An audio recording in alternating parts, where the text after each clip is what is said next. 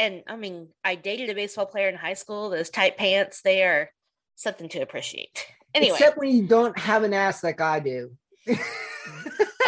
My boyfriend had a very substantial ass, so it was nice to look at. And the one good thing Derek also, Jeter, that guy has a nice ass. The one good thing also in the front, since you have to wear that cup, it makes you look a lot bigger than you actually are. Exactly. Like those tight pants don't hide nothing. Like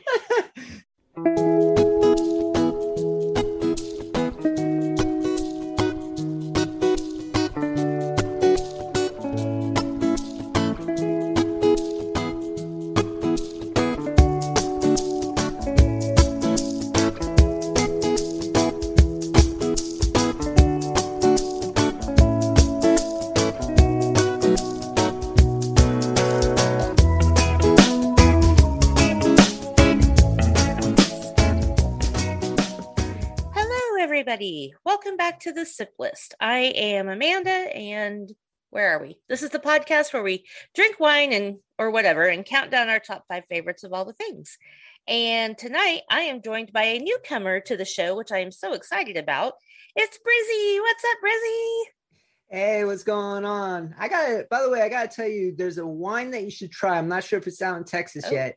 It's a wine company called Ledson. Okay. Ledson.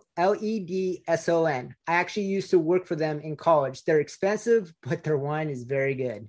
Well, money is no object when it comes to wine. Come on now. They have a bottle of wine that everybody that I've given it to absolutely loves, and you'll probably love the name. Okay. It's called Ménage à Trois. Oh, I already drink that. No, this is a different one from the Ménage à Trois. Okay. Yes. I was like, I drink all their wines. No. Ménage à Trois is a wine company. And then there's a wine company called Ledson that's called Ménage à Trois. Okay. And that's up in Napa, in Sonoma, where I went to college with our good buddy, David. That's how we met. Yeah. And I went to Napa 3 years ago now. God, I'm old. I want to live there. My friend and I have already decided to open a B&B up there, and that's where we're going to retire. You should, because there's if we win the lottery. There's a bunch of wineries. Next time you go, give me a ring, and I'll tell you a bunch of them. Especially one, and this goes out to everybody. It's called BVJ. It pairs wine with pizza at their winery. Ooh, okay. We went to one that I can't remember, and it was in a castle, which sadly caught fire, and I think a lot of it burned down. And then Duckhorn was one of the other ones that I really loved.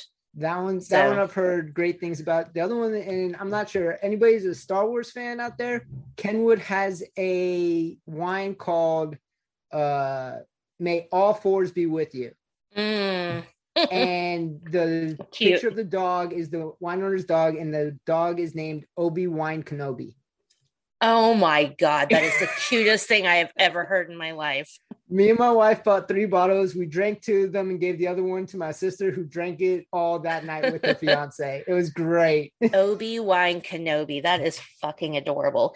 If I ever, well, sadly for pets that I get, I already have sports names picked out, especially since I didn't get to name my dog. I wanted to name my dog Adrian Pepperson or Bark Stoops. And sadly, his name is Jack because that's what my daughter wanted to name him. So that's fine. I dream of having a dog I can call Adrian Pepperson one day. That's so cute. Troy Bartman, but that one's kind of overdone. Yeah, just a little bit. Okay, well, that's cute. That's cute. So, I guess I need to introduce you a little bit because you actually haven't been on my show. I realize we've talked on a couple of other shows, but this is your first time here. I know Brizzy from Mortal Kombat, who he is sometimes a guest on and is good friends with David from Flops, who you guys met on the TV guest stars. Yes. And then we were on Flops together. So that was the first time we really got to talk. But we actually go way back to a competition on Mortal Kombat where I thought we were going to be mortal enemies forever. Did I say Mortal Kombat? No, you said Mortal Enemies and Mortal Kombat. You said It is Mortal Kombat. Okay, good. Sorry, guys. Good. Sorry. Matt, don't get mad at me. Let's go back to the replay. Yes. Okay, so I'm going to play how Brizzy and I met. I was on Mortal Kombat, as you all probably know, defending Remember the Titans as the best sports movie of all time, which I may or may not agree with, but that was my pick for the tournament. And because they probably picked your actual pick, and that one probably won it all. Yeah, Matt gave me, he said, I'll give you one of the first picks. And I was like, okay, everybody loves Remember the Titans. I've got this in the bag. I also had A League of Their Own as a small second, which is probably what I should have gone with, but whatever. But I went up against Miracle, the amazing hockey movie Miracle, and Brizzy. And for those of you that can't see her, she just rolled her eyes. No, Miracle's a good movie, but it's not better than Remember the Titans. But anyway, Brizzy had some shit to say about that. So let's roll back that audio real quick. I'm going to turn this one over first and foremost to Brizzy because he was already upset at us. Not all of us. So Brizzy, let's hear what Brizzy had to say. Hey guys, Brizzy here. Matt, I apologize in advance, but let me have my CM Punk moment. What Marvel universe are Johnny, Amanda, and David are in thinking that Remember the Titans is better than Miracle? Are you guys high? That movie is so fucking sugar-coated. If you wanted a racial movie, go watch 42. That will make you super uneasy. That guy Jackie Robinson had to do it all by himself. At least in Remember the Titans, they had a group that they can get together in. So this is my other thing. Miracle is so historically accurate that they even have college players be right and left-handed if that person was right and left-handed. It is unequivocally better than Remember the Titans. It is so good. The fact that you have to have the original sound clip of Al Madrigal's saying, do you believe in miracles? Because they could not recapture it. You cannot recapture that moment in history. Miracle tells a better story. It does not have to change anything. Remember the Titans could have been a High School Musical because of how much singing they do in that fucking movie. Miracle is so much better. It tells more of American history of what the country was going through. If you want to end segregation, I would much rather people watch 42 than Remember the Titans, because that shows you what people actually went through. Not this sugarcoat, let's just all sing together. Let's just go ahead and say, we are the Titans. Man, come on, give me a break.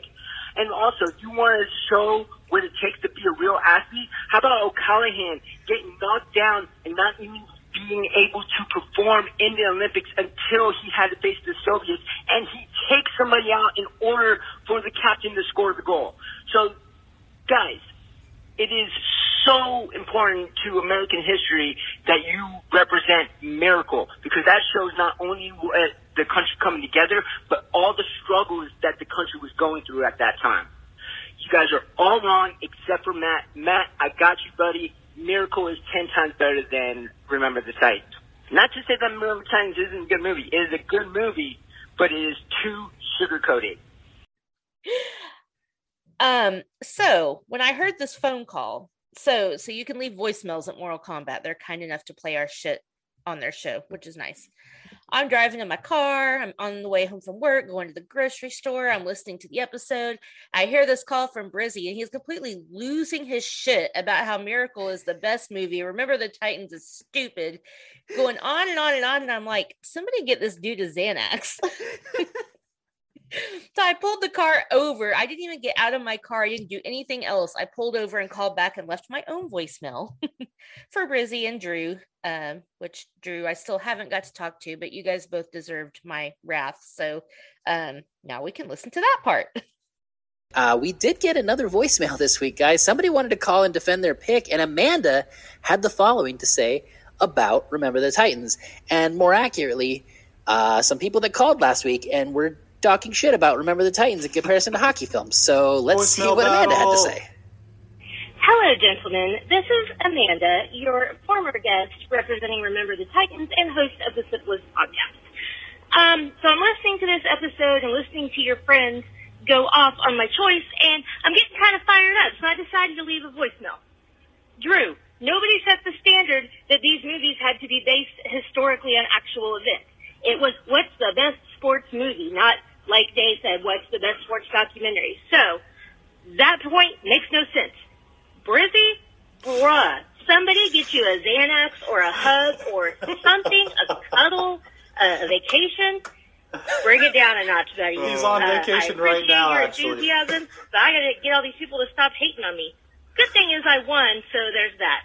Hope everybody has a good night, and keep voting for Remember the Titans, and have fun. Goodbye. I mean, she didn't just win. She fucking curb stomped me. Oh, my God, dude. I'm still missing teeth like a hockey player. That's how bad she curb stomped me last week, guys. She told me that. She left me that voicemail yesterday when we were recording the SIP list, and she didn't tell me. She told me, she's like, I had to pull over. I had to, before I went to work, I had to, leave this voicemail because I was so heated. And I was like, okay. And I didn't realize, holy fuck, she got quite heated. Yeah, she did. She actually immediately messaged me and was like, so I left a voicemail because you were all talking shit about Remember the Time. I was like, you curb stomped the shit out of me. You were angry after winning by that amount? Like, holy shit, okay. But yes, like we said, that was our friend Amanda from the SIP list. Go check out. Anyway, now we're friends, so I guess it's all good. We made up. The really funny part. We made up on flops. The really funny part is there was actually a second part to the voice message that I left because there was some extra shit that I forgot to say in the first one. Oh no! Well, I didn't hear that. I can't remember what I said, but I remember I went, "Oh yeah, I forgot to say this." You were very fired up about Miracle. So I love that. I movie. appreciate the passion. And hey, Miracle's a great movie, but it's not the greatest sports movie of all time. And I'm not even saying Remember the Titans is, but it definitely belongs in the conversation of, I would say, at least a top 3. I don't know. Just my whatever. Well, neither one of us won. Miracle didn't. It wasn't even your pick, but A League of Their Own won. So I should have went with that, which was after I picked Remember the Titans. I was like, honestly, full disclosure, because I didn't know everybody very well, and there was only one girl on the podcast. I really didn't think A League of Their Own was going to win. I really didn't. That movie is so I feel bad now, good. But I just was like, nobody's going to pick a chick movie. They're not going to do it. Oh, that is by far the least chick movie I've ever seen in my life. So good. It's so good. And especially since it's kind of based on a true story. I can't. Right. So real quick, I don't even think I've told you this, Amanda. When it comes to baseball, me and my family are huge. We are big San Francisco Giants fans. Don't get me wrong. We've all been born and raised, but I'm also a New York Yankee, Boston Red Sox fan at the same time. How is that possible? Because it's because you need some Xanax. It's because you have a split personality. Because you're crazy. Definitely. I mean, you've talked to David about me. I am definitely crazy. Me too. The reason being is because I actually had 2 family members that played, one for the New York Yankees and one for the Boston Red Sox. And one of them, they both had their number retired pretty much and are in their selective teams Hall of Fame. That's amazing. And the one that played for the New York Yankees is actually in the Hall of Fame as well. Okay, I'll give you that. That name being Joe DiMaggio. What? So baseball runs deep in my blood. Okay. Baseball will rule all. And since we're talking sports about so much, like you can tell where this is going. There's a lot of baseball movies, if not on my list, definitely on my honorable mentions. Okay. Well, I'm from the South, so it's all football all day here. And baseball. So I will say I actually grew up liking baseball. But I'm from Oklahoma. We had no pro sports teams until 2006, and it's only a basketball team. So, we grew up going to our local it's not called a D League. What's it called in baseball? Minor league. Minor league.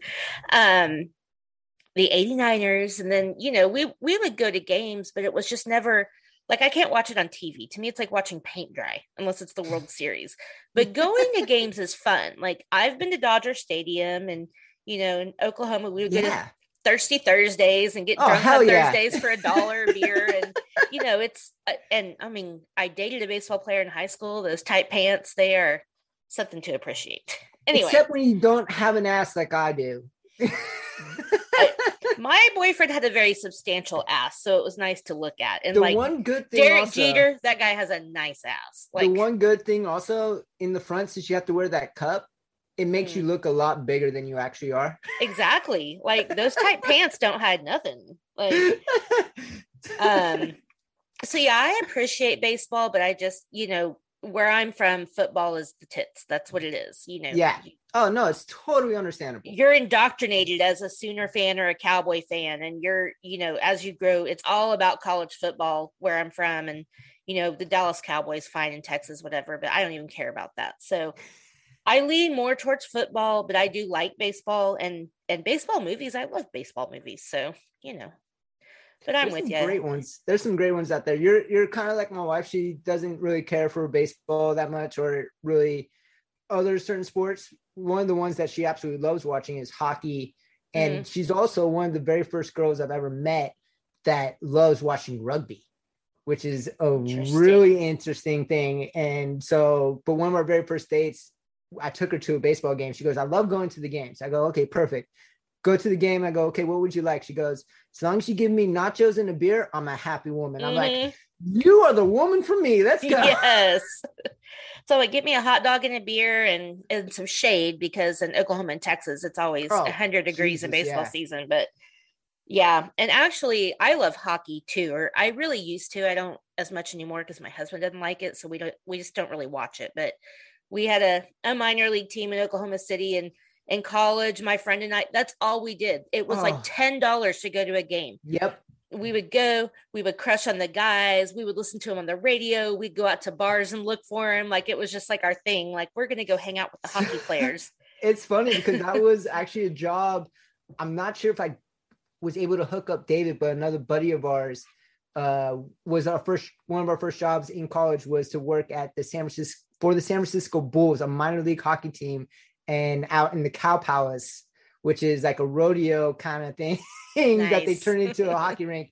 It was so much fun. It was so much fun. And David got to go there a lot of times too.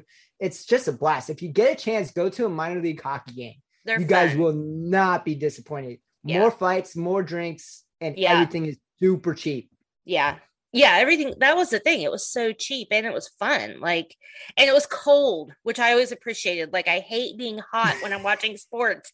Like football, all of our shit's outside. And I'm like, I love going to OU games, but my God, I don't want to sweat my entire face off. Like, so yeah, which Oklahoma City doesn't have that team anymore, but it was fun. So I think I think sports are different, experiencing them in person versus watching them on TV. Definitely football and basketball and even hockey, I think, are okay to watch on TV and you can still have fun. For me, just personally, baseball is not fun to watch on TV. Like, it's fine, but it's just slow. Golf, I've never watched in person either because I don't really care, but I can't watch that on TV either. Like, it's just, It's for dads that want to take a quick nap and then be able to yell at their kids when they grab the remote to try to change the channel. Exactly. It's one of these. My dad used to do this to us. Mm-hmm. I was watching that. So my husband does too. I'm like, you're snoring and Tiger's not even playing. Just let me change the channel. Tiger's not even on today. He's on tomorrow. Come on. But anyway, with all the sports talk, obviously, I guess I should say that we're going to count down our favorite sports movies, and we are going to do a maxi Sipisode today and count down 10. Thank you for doing that, by the way. I had to call, just so that people know, I had to call in and ask if we can do 10 because I could not window it down to 5.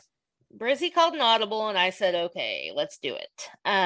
To be fair, I said to you, and I think I've said it before, I need these to be categorized. So my top 10 are really I would say my back five are more like, I went a little off the wall. And then my top five are more like movies that I really love that I can watch over and over. But if you were to say what are your top five favorite sports movies, this list could easily change tomorrow. Yeah. But that being said, I think we're going to have fun.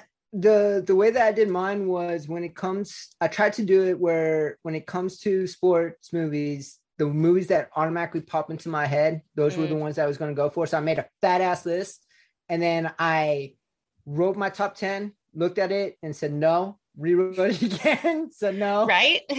I think I did like 4 or 5 different top 10s. Each one was different, but the last 3 kind of remained the same, or at least the last 2 definitely remained the same. Yeah, I agree. So, before we go there, are you drinking anything tonight? I am drinking a beer, and this is in honor of my buddies over there on Flops. This beer we always drank in college, and at first I was not the biggest fan of it, and now I became acquired to the taste, and I'm loving it even more. It is called Great White. Okay. Great White from Lost Coast Brewery, which is brewery native homeland of Derek Carbiner. Okay. And where is Derek from? He's from California, right? Or Humboldt. No? Yeah. Okay. Up near Humboldt. I don't know where that is, but it's almost like towards Oregon. It's like pretty close to Oregon. Gotcha. Very cool. I am drinking some wine, nothing fancy today. Boda Box Malbec. Nice. So, real quick, because you always mention them, 19 Crimes. Yes. Great freaking wine. So great, in fact, that me and my wife had it as our wine of choice at our wedding. Which one did you have? Oh, we had the Cabernet, a Merlot. We also did the hard Chardonnay, and I think there was an extra couple bottles of Zinfandel. I think we had too. We tried to keep it all red because we did a Harry Potter themed wedding, and we thought it would be really cool for people to do put their phones up to it and see people move on the wine bottle. It's so cool. Like I can't get enough of how cool it is. And especially now the Snoop one and the Martha one are pretty cool. Wait, there's a Martha one? Yes, you haven't listened to my new episode, have you? Ooh, yes. Oh, no, sorry. There is a Martha Stewart one. So I gotta check that out. If I tell my wife that, she's gonna be all excited. And it's actually it's called Martha's Chard. So it's a Chardonnay. And that's my wife. I can't do I don't like it either. It was actually pretty good. I would say it was closer to like a Sauvignon Blanc. Like it was drier than most Chardonnays because I don't like Chardonnay either, but I was like, I have to try it. Yeah. Maybe one day these guys will sponsor me, but yeah. One of the things that she says on the label, she says, work hard, play hard, drink Chard. Yeah. That's a good motto for life. So I appreciate that. It's funny that they put a white collar crime woman on. I think it's just because her and Snoop are friends. They are. I honestly, when I got the Snoop bottles, I was really hoping he was going to say something. Sorry, I don't know if you can hear that. There are people around here that love to drive with their super loud engines, and I'm like, this is a subdivision. People, calm your tits. I didn't pay $300,000 for a house to listen to your bullshit. Blah blah blah. Anyway, what was I saying? Okay, so I was really hoping he was going to say something about, the murder was the case. I was like, please say something and bring that song into this. He did not, but it's okay. Nope. It's all right. I'll live. Maybe I'll make one. Okay, so we are going to do some sip libs real quick, and then we are going to get into our lists. If I can find my sip libs. Where they go? All right. So in honor of favorite sports movies, this one is called New Olympic Sport. So apparently we're going to invent a new Olympic sport. So Brizzy, I'm going to let you go first. Give me a noun. Don't hold back. Wad. Oh, good one. Okay. Adverb. Sexily. That's not a word, but I'm making it one. Number. 5. Okay. Animal, plural. Trash pandas. Okay, adjective. Blue. Blue? Yeah. Haven't you listened enough to know what adjective you're supposed to say? Let me see. I have, but I always forget. I'm It's very okay. bad at grammar. I get a number. I guess let's go for 69. It's obvious. All right. Give me a noun. He, she. What, who? He, she. Oh, like, okay, I got it. Like, I was like, wait, what? Okay. Verb ending in S. Fucks. Adjective. Isn't it like fuckable? It's I'll do it on the next one. You can give me your own adjective. Okay. Sexy. All right. It is certifiably Fiably, that's it. fuckable. I got hit one too many times in the head. I always forget things. It's okay, me too. All right. A verb ending in ing. A verb? Yes. It's an action word. Fearing. Spearing? Fearing. Fearing. Okay.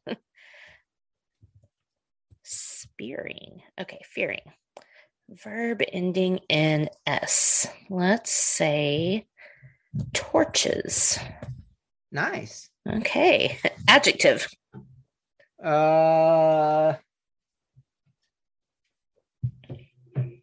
I guess fucking will work, wouldn't it? No. Screw. No, wait. Adjective. Adjective's a description word. I was trying to think of how to say fuck with that, but I don't think you can. But you can say screws. Or no, screw. That's a verb. That's a verb. Fuck. Wiry. Wiry. Okay, I don't want to know.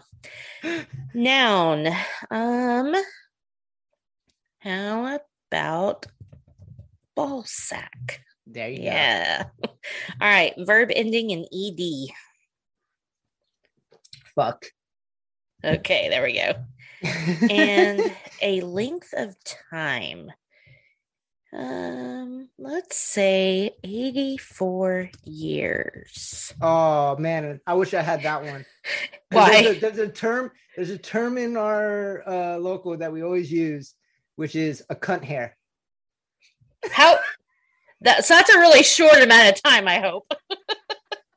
Because if it's long, we have a problem. Yeah, because what happens is we cut something, and like if it doesn't fit, like the guy gives it back to you and goes, "You need to cut it a cunt hair."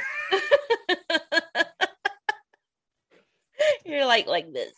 Cunt hair shorter. Oh my God, that's hilarious.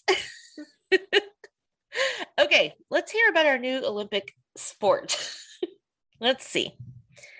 New this year to the Winter Olympics, I'm going to say, because we're about to have that. New this year to the Winter Olympics is the sport of dickwad tag. Jesus. No. I don't think I want to know, but I guess we're going to find out. People sexily compare this sport to that of the 5-meter relay. The sport is played where 4 trash pandas are each given a standard dickwad with voicemail access in separate blue rooms from the other players. Okay. Each of the team members on the team is given 69 words on a he/she. The timer fucks when the sexy player on the team picks up the dickwad to leave a voicemail for the certifiably fuckable person. Fearing the first word on the he/she. What? Okay. As the event progresses, each person torches one word from their he/she until finally the wiry person has left a voicemail for the sexy person with all of the words on it. At this point, the sexy person must type the he/she of words into a ball sack and submit it to the judges. The score is fucked upon speed and accuracy with an 84 years handicap for every incorrect word at the end. What? I think this is a sport that is not televised. They just tell you, and the winner is this random ass country. Yeah. Why do we have to leave voicemails? I'm so confused. Okay. Yeah, I don't know. Okay. Well, dickwad tag. There you go. That is not the Olympic sport I would like to see. Nope. It sounded a lot more fun than it actually came out to be. Yep. Anywho. All right. So we have our top 10 movies. And yes. How many do you think we're going to have in common? Actually, the way that you describe yours and the way that I've done mine, I think we might only have maybe one or two. I'm going to give the benefit of the doubt and say two. I feel the same. I actually think maybe just one. I think you're kind of correct on that. At least for my back five, I did not go the traditional route because I was like, I can't narrow down my actual favorites. Like, it's too hard. So I was like, let me pick ones that I like that aren't traditional. Yeah, the way that I did mine is like, if I was flipping through the channels and I saw this movie on, I would just leave it on. I wouldn't change the channel at all. Okay. And that's how I kind of went through it. And that is the same for all of my movies as well. So you go first. What's your number 10? Number 10 is actually a movie that is a Disney movie, and it's with Shia LaBeouf. It's called The Greatest Snow Dogs Game. Or Sled Dogs? Or No. It's actually a golf movie. It's called The Greatest Game Ever Played. Okay. I don't know this one. I think I've heard of it. A lot of my movies are based off of true stories, so I'm a big history buff, so I love it. Me too. It is the only amateur to ever win the U.S. Open. Oh, okay. And this guy went up against like the heavy hitters of golf during that time. One of the guys who was considered the inventor of the golf swing that we use today. Interesting. It's super, super good. Shia LaBeouf does an amazing role, and they have this little kid be his caddy, and his little kid does all these like random ass I guess they're called euphemisms, where it's like easy peasy lemon squeezy kind of stuff like that. Oh yeah. And throughout the movie he just does that stuff, and it's absolutely beautifully done. It's the golfer's real name is Francis Ouimet, and he actually became a business person and then ran the PGA, never became a professional athlete himself, even though he won the US Open during this time. And he was from a poor French. It's a good-hearted film. It's super beautiful, and it's a big fuck you to the guys of golf during that time, because they were all blue chip, silver spoon in your mouth kind of players. And the guy that invented the golf swing was actually a poor kid. And same with Francis Ouimet. He grew up through nothing, and these two guys became the face of golf in that era. I can't, and it has one of the best quotes I've ever heard, and I try to live by it. It's there are two kinds of people in this world: those who keep their there's only one type of person in this world: those who keep their nose clean and get the job done. And so it inspired me to just always put my head down and work. And when I was a kid in high school playing sports, that's all I wanted to do, was just keep your head clean. Don't do anything that's going to fuck up your career. Just play the game the way it's supposed to be played. Nice. Okay. So this is pre-crazy Shia, I'm guessing? It's right before he went crazy. I always loved him as an actor. I even remember him like way back from like Project Greenlight. And like, yeah, it kind of makes me bummed out for him. But yeah, okay, that sounds good. I'll have to check that out. If you have Disney Plus, it's definitely on there. Okay, I do. Okay, so my number 10 is a movie that probably, I'm trying to look up the year real quick because it might have come out before you were born. I watch old movies, so I've gotten the whole spectrum of movies. My dad taught me, my mom and dad taught me well, so. Okay, good. Well, this is a very cheesy 1990, so right on the edge of the 80s cheese movies, and it is Side Out. It's a volleyball movie. I've heard of it, never seen it. Okay, so it's C. Thomas Howell, who I love from the 80s. Like, he's just great. And basically, this kid moves to California. He's going to be a lawyer, and he starts working for, I don't know, his uncle or someone, passing out eviction notices. And he meets this guy, Monroe, who's like a poor man's Patrick Swayze, basically. But he's this professional volleyball player. And so they start competing in all these volleyball competitions. And, it's very, very California, very beachy, very, it's just all the quintessential 80s California stuff. It's this guy's teaching him.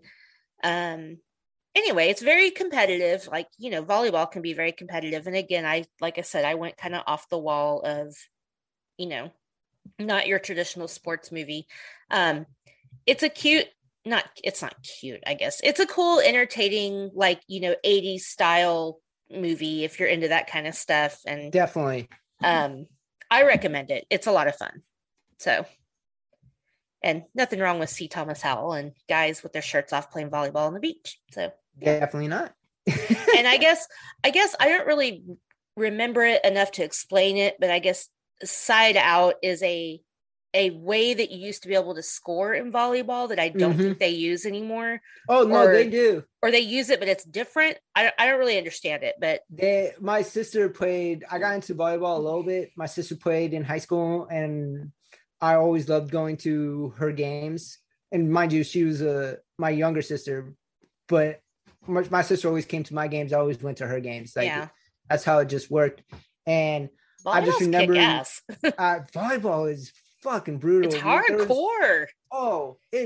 My favorite was I had these twins that I went to school with, and they were on my soccer team. And so every time we were done with soccer, we ran over to my sister's school and watched the volleyball team play, the varsity volleyball team. And there was this one girl on their team that could just spike the ball like nobody's fucking business. And she was just deadly. Like, her and this other girl were just lights out deadly when it came to spikes.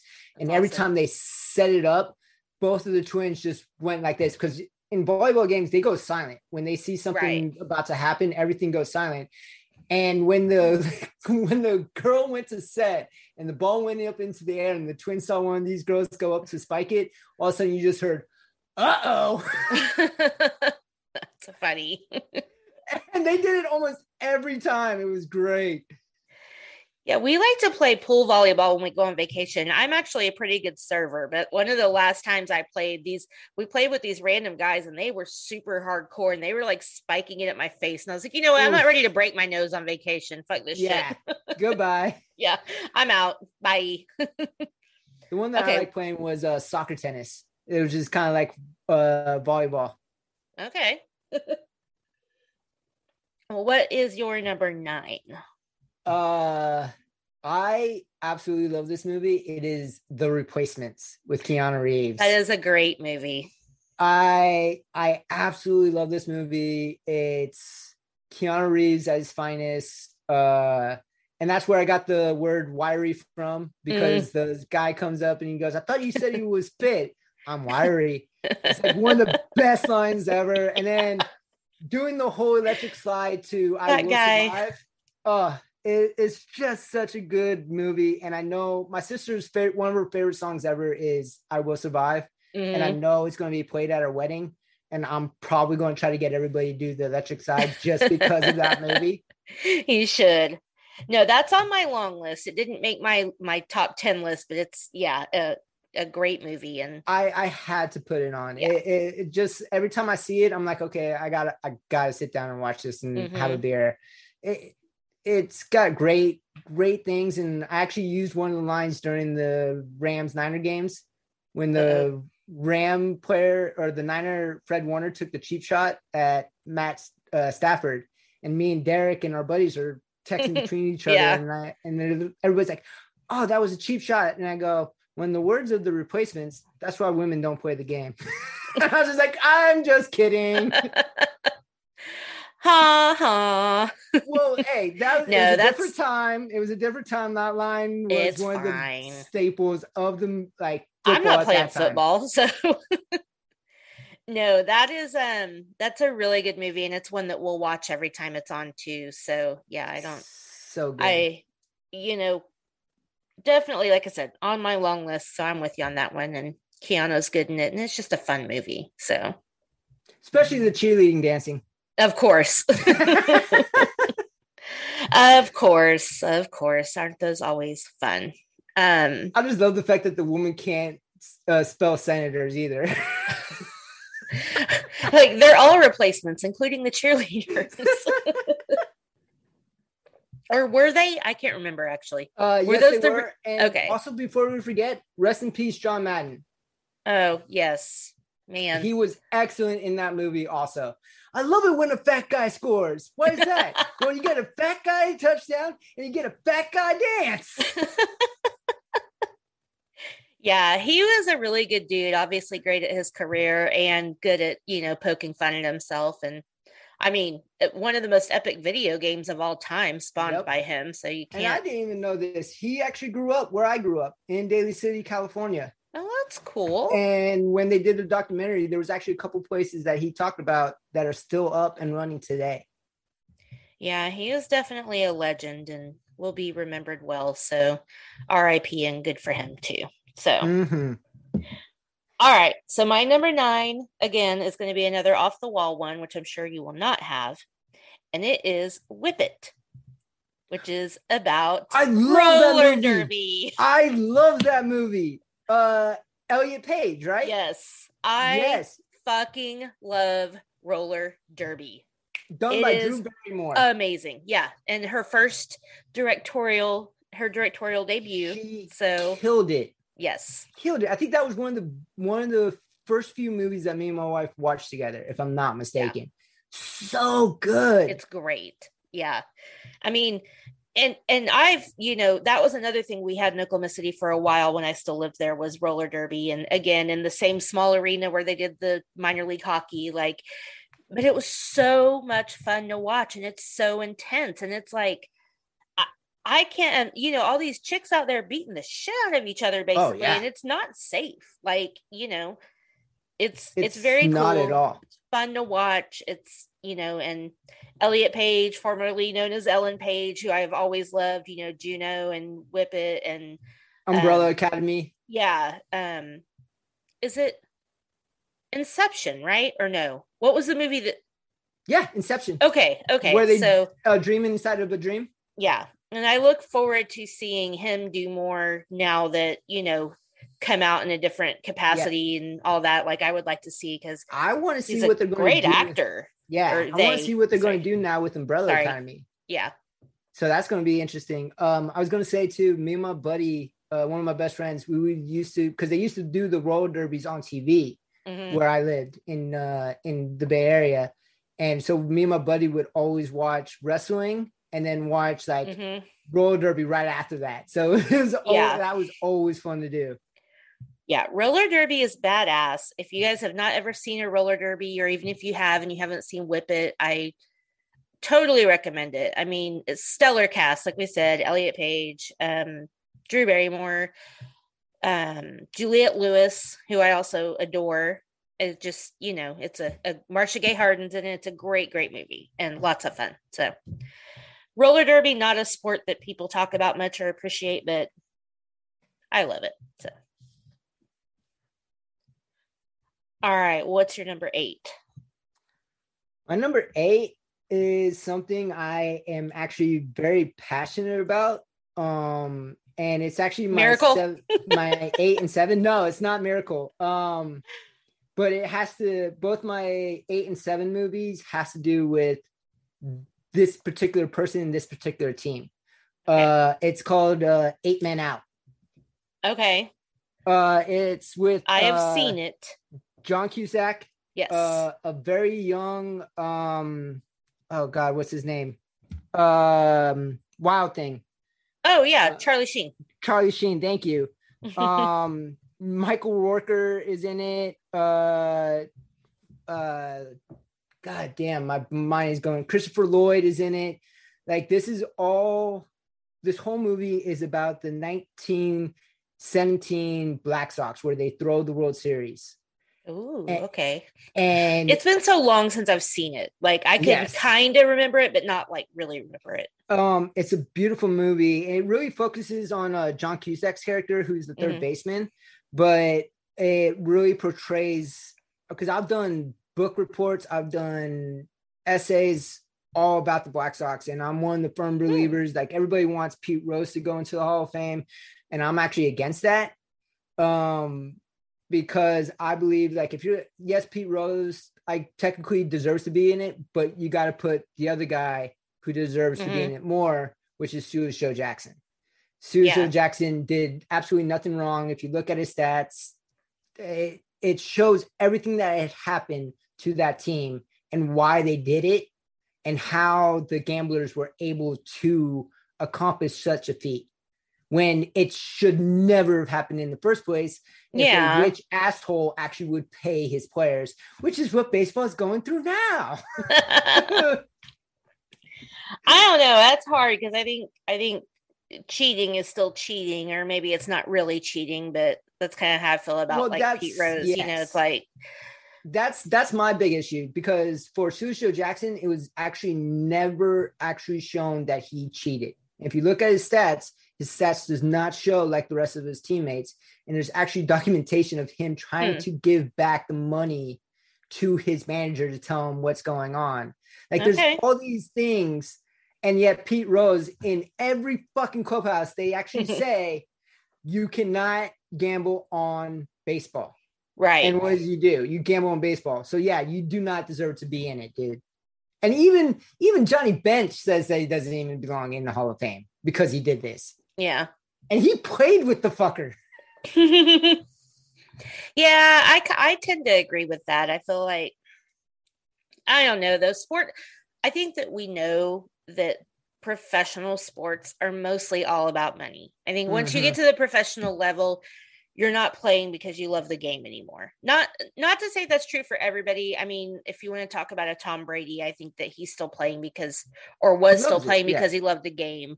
Aaron Rodgers, who I even can't stand, same thing. You know, I think there are some people that played because they love the game, but I think for most people, especially lower level types, it's all about a paycheck. Yes. So of course, if you can, you know, it's about paychecks and endorsements, and you can find a way to make more money. But also, we have to understand that, okay, like as a professional football player, your shelf life is very small. You have a finite amount of time to make all the money you're ever going to need for the rest of your life, unless you become a sportscaster or whatever.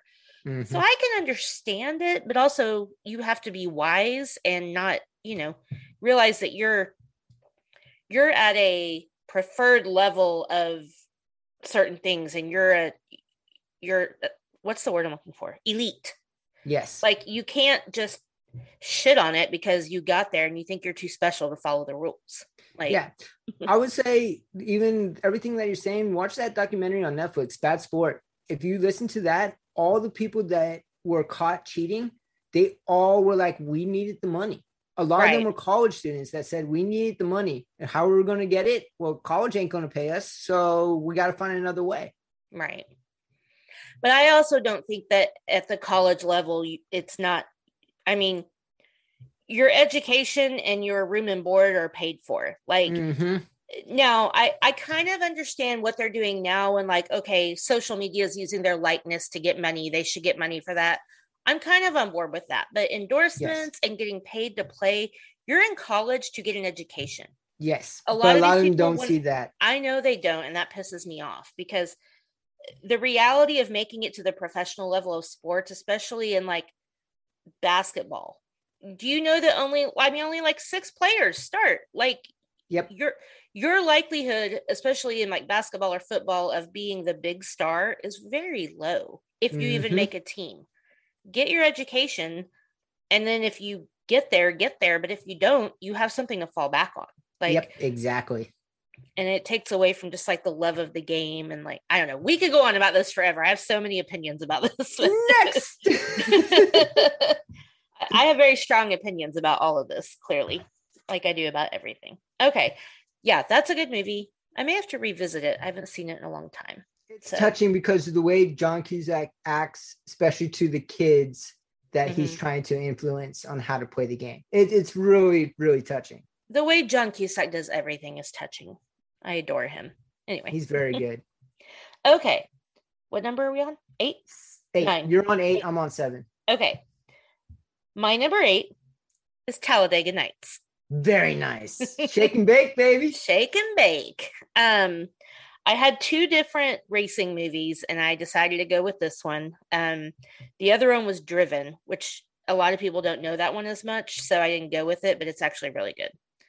Is that which one's Driven? Sylvester Stallone and Burt Reynolds is in it. Oh, okay. I was thinking it was another movie. Never mind. It's not NASCAR. It's like it's IndyCar. Okay.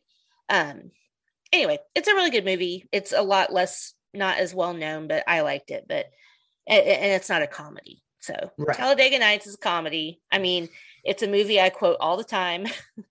You know, I'm not a big NASCAR person, even though Texas Motor Speedway is 5 miles from my house.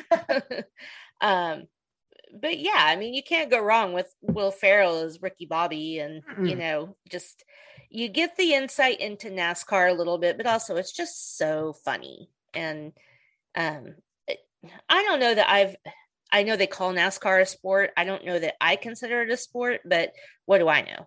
I mean, I guess it depends on how you define sport, because there's a lot of people that don't consider cheerleading a sport. Cheerleading's a fucking sport. You work your body to its core. You know, NASCAR to me is more about agility in the brain and, you know, maneuvering, but whatever. Anyway. I can tell you right now, like me and my wife have had several conversations about whether dancing is a sport or not. And she gets all pissed off when she hears all these athletes making a buttload of money and struggling entertainer dancers not making a cent for what they actually have to put their body through. Yeah. And I think the only difference between it being a sport and not is competitive, because performance art is art. It's a career. It's, you know, like ballet dancing or whatever kind of dancing you do. If you're performing, that's a performance art that you're doing for a paycheck. If you're competing in a contest or at, like, you know, an Olympic level or even at a professional level, if it's a competition, it's a sport. Yeah, exactly. So the difference is semantics and what you're doing with it. But that's if you're a dancer in the Olympics, it's a sport. If you're a dancer being paid, it doesn't make sense. Ballet, it's art. Like, but I see what she's saying. But it's one the same. It's the same type of dancing that you do in either way. But people saying it's not a sport, or it's not like gymnastics or like dancing or whatever, it's not a sport. Have you seen what they fucking do with their bodies? It's athletic. I mean, sports defined by competition. So and I guess it's defined by competition with your physical body. Yep. So that, I mean, if chess is a sport, dancing's a fucking sport. Like, yes, very good point. But anyway, love Talladega Nights. So quotable, so funny. Great movie. Something I quote on a weekly basis at least. So couldn't leave that one off. So, and again, one of the funnier ones, like I said in my back 5, they're just kind of goofy. So it's a great pick, though. It's a great movie. Yeah. And what's funny is a lot of my picks were on the Mortal Kombat full bracket, but I had a hard time with some of them making it farther and farther and farther. Like, how far did Basketball make it? And I was like, are you fucking kidding me? Like, that movie's hilarious, but it's great, but it's not an epic sports movie. No, like, but that's what they always say. That's why they're 4 idiots and a girl. Yeah. So like that right there tells you everything you need to know. And they even admit they picked the movies that they loved. They weren't going over for overall dramatic, not like The Natural wasn't up there. And that's considered one of the best sports movies out there, or Raging Bull. And so like I I'm not really saying anything, like I'm just being stupid, because that's how I do my show. If you listen to any of my shows, it's not about critically acclaimed this or that. It's whatever you like. What are your favorites? What do you like? Yeah. Like, I mean, yeah. So I'm really just giving them shit, but I was just because I wanted to win. I'm a very competitive person, if nobody's picked up on that yet. All right. What's your number 7?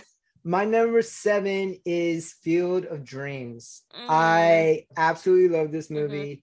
You really did go heavy on baseball. I really did. There's actually a couple more on my list that are baseball related. And like, as a kid, I knew baseball like the back of my hand. I was trivia based baseball all the way, so much that people called me Mr. Trivia on my baseball teams. I was asking questions. Nice. And like, this to me was just the godsend of what baseball meant. It's when you're a kid, the greatest thing ever is going out into the backyard, playing catch with your dad or your sibling, learning your favorite players, learning, like, I remember knowing about Mel Ott even before the movie mentions Mel Ott, knowing about Ty Cobb, knowing about Joe Jackson. And then one of my favorite quotes ever about baseball in any movie in any sense is the one that James Earl Jones does at the very end, where he literally says, America has been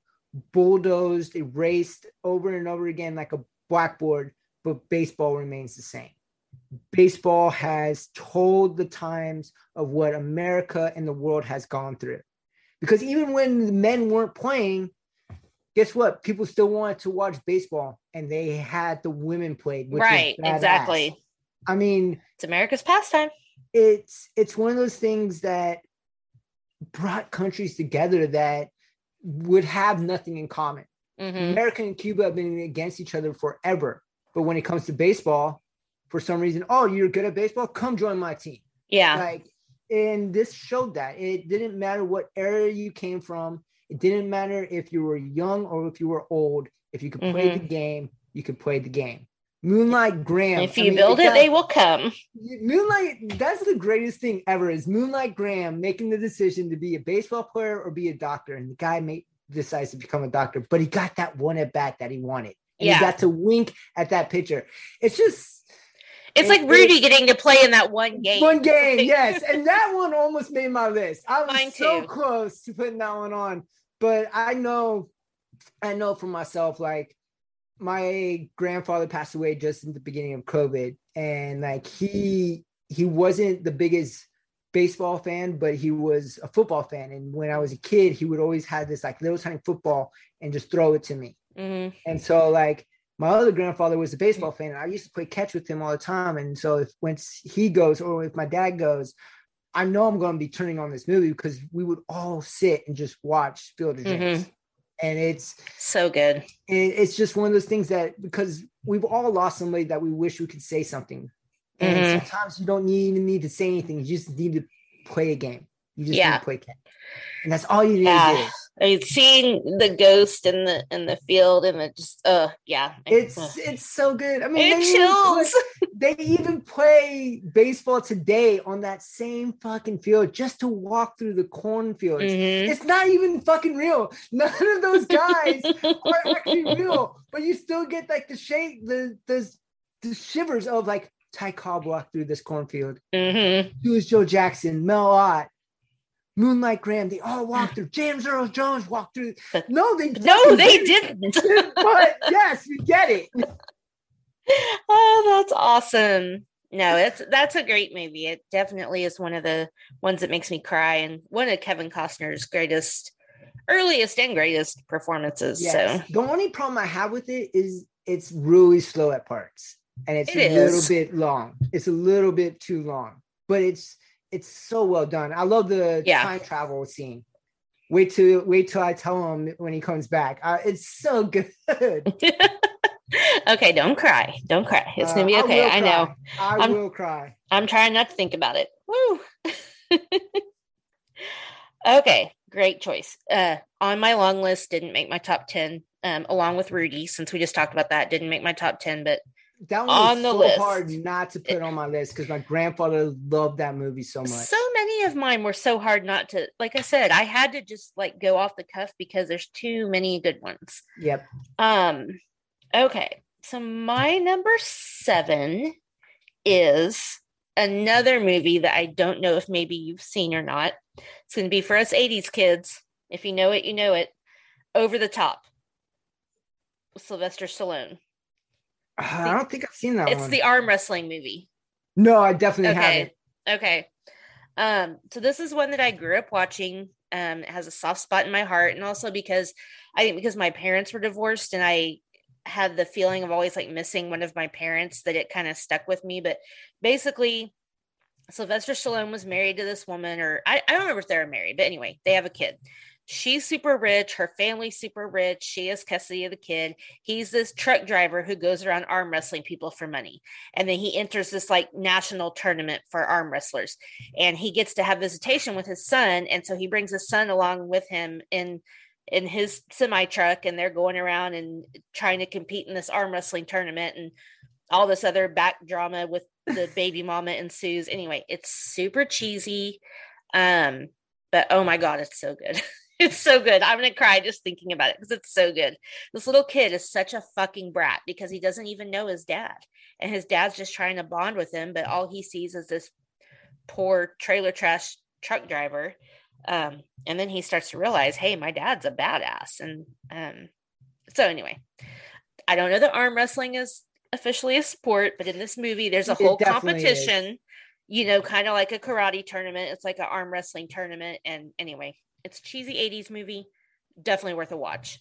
I would say this. I just found this out. If arm wrestling is not a sport, then how come now pillow fighting is a professional sport? Have you seen this? Because men. That's the easy answer. It's because of men. What do you mean? Why is it a sport? It's because of you fucking perverts. No, it's actually full-grown men fighting each other in like an octagon ring of MMA and just wailing on each other. I'll send you it on Instagram. Okay. It is amazing. And I want to join this professional sport. I feel like I would die, but well, okay. So for you or for anybody else who has not checked this out, and it's not on all the time, it was just on not too long ago. If you've seen Dodgeball, you know that on Dodgeball, they have this fake channel called the Ocho. It's ESPN, the Ocho. The Ocho is a real fucking thing sport now. Yep. And it's ridiculous. It's so ridiculous, the sports they have, but it is funny. So I could see pillow fighting being on there. Oh, yeah. Well, I was about to say, that's what they did was when COVID was hit. Yeah, we watched all the sports from Ocho and put it on actual ESPN. Yep, we watched it. I mean, professional cornhole. My favorite, because me and my brother and my family play this, is spike ball, professional spike ball. Yeah. That thing is insane and is so much fun to play. So yeah, if whenever it's on, if you ever get to check out the Ocho when they show all these weird random ass sports, it's funny. Yes, 1987, Sylvester Stallone, Over the Top. Check it out. It's 80s cheesy, so you have to keep that in mind. But it's awesome. Anyway. Oh, I'm going to cry. Sorry. It's so heartwarming at the end. And then it's just like, yeah, anyway. All right. Number 6. My number 6 is actually one of my dad's all-time favorite movies. Oh. I remember growing up and watching this movie so much, in fact, that I could pretty much quote the whole goddamn movie. And every time we go golfing, we quote the movie. Is it Happy Gilmore? Nope, it's Caddyshack. Okay. Yes. Another good one. When we were babies, my dad would even pick us up because we all looked like chipmunks and gophers and actually do the gopher dance and sing, I'm all right. Oh, man. And then when we go golfing, because now my little brother loves golfing, I'm like the one that doesn't play golf all that much. But we always go golfing with my dad. And when we do, we go up to the cart vendor and go, I want a hot dog. I want a burger. I just always say, so I got that going for me, which is nice. I just love that movie so much. Yeah, it's so good. It's so good. And the other crazy part is that this is how professional Chevy Chase and Bill Murray were at the time, because at that time they hated each other, absolutely hated each other, and they had to do that scene together, and they were able to put their feelings aside and do that scene together. Yeah, they're not shy about it. Chevy Chase got punched or got punched by Bill Murray on Saturday Night Live. Interesting. I didn't know that. Oh, I thought I knew all about that stuff. I did not know that. Oh no, it was so bad that Bill Murray's brother had to pull Chevy Chase away from Bill Murray. I think Bill Murray is a dick.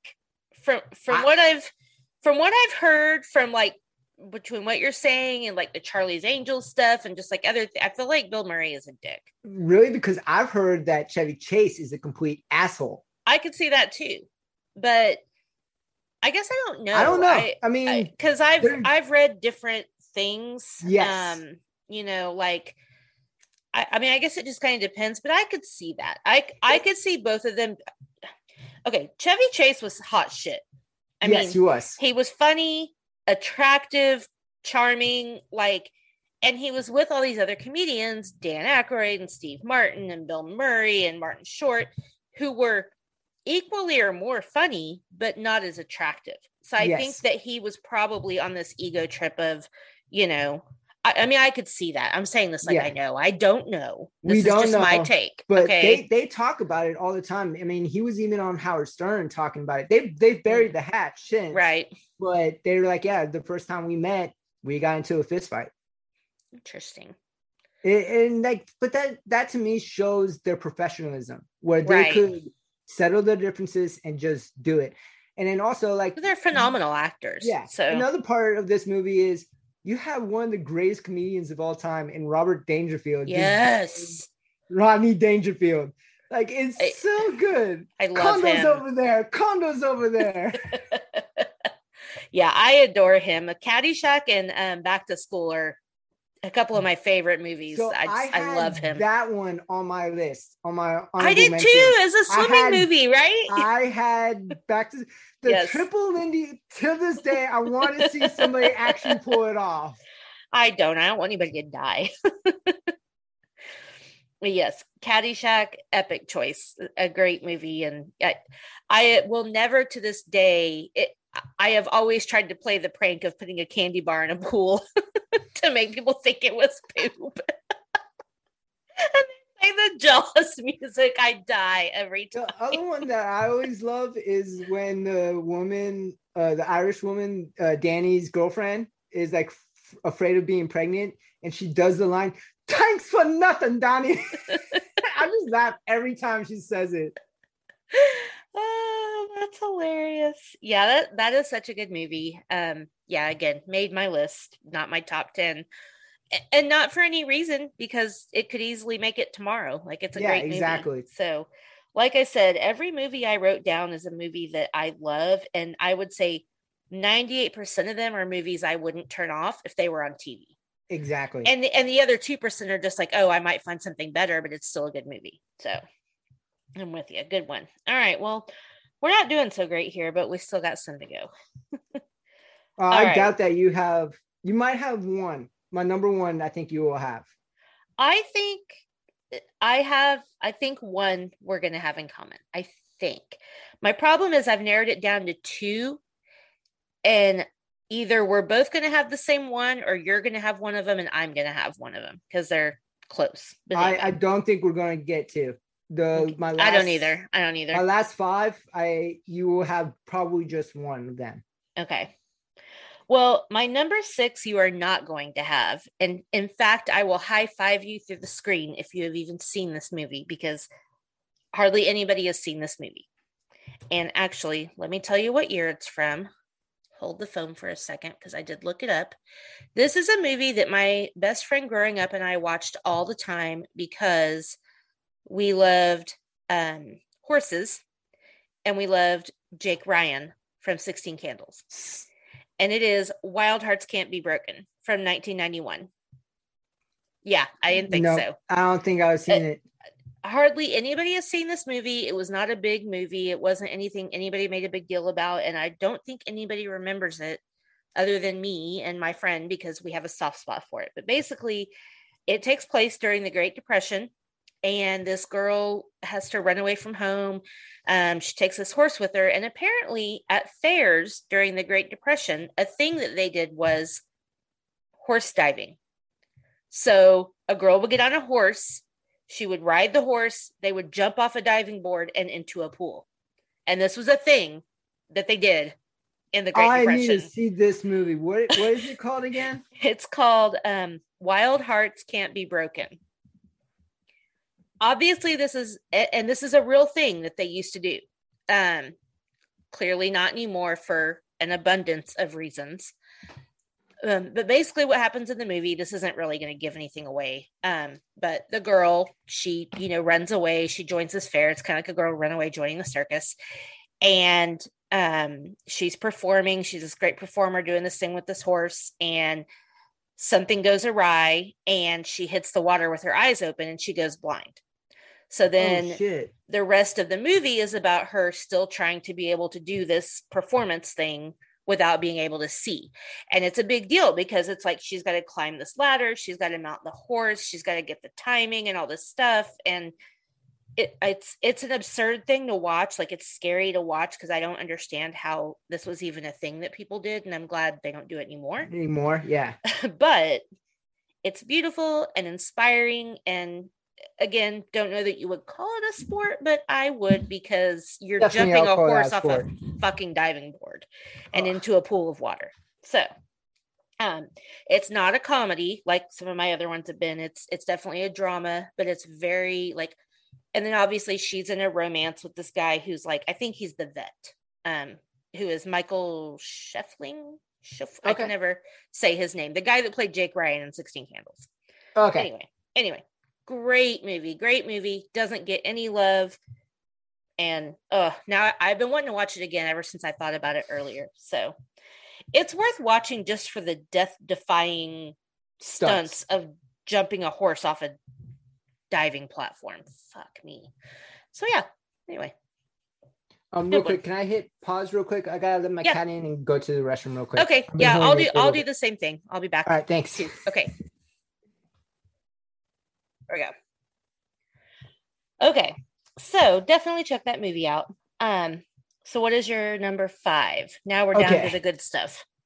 So this one, every time I think of a sports movie, this movie comes into my mind, and I've only seen it once in my life, or maybe not once in my life, probably about like 2 or 3 times in my life. Okay. And it was always, for some reason, it was always on when my family went to Tahoe. We have a cabin up in Tahoe, and we went there every summer, and it was always on fancy. Right when we got very lucky. I'm just kidding. I'm sorry. But and it was always on right when the Summer Olympics was about to hit.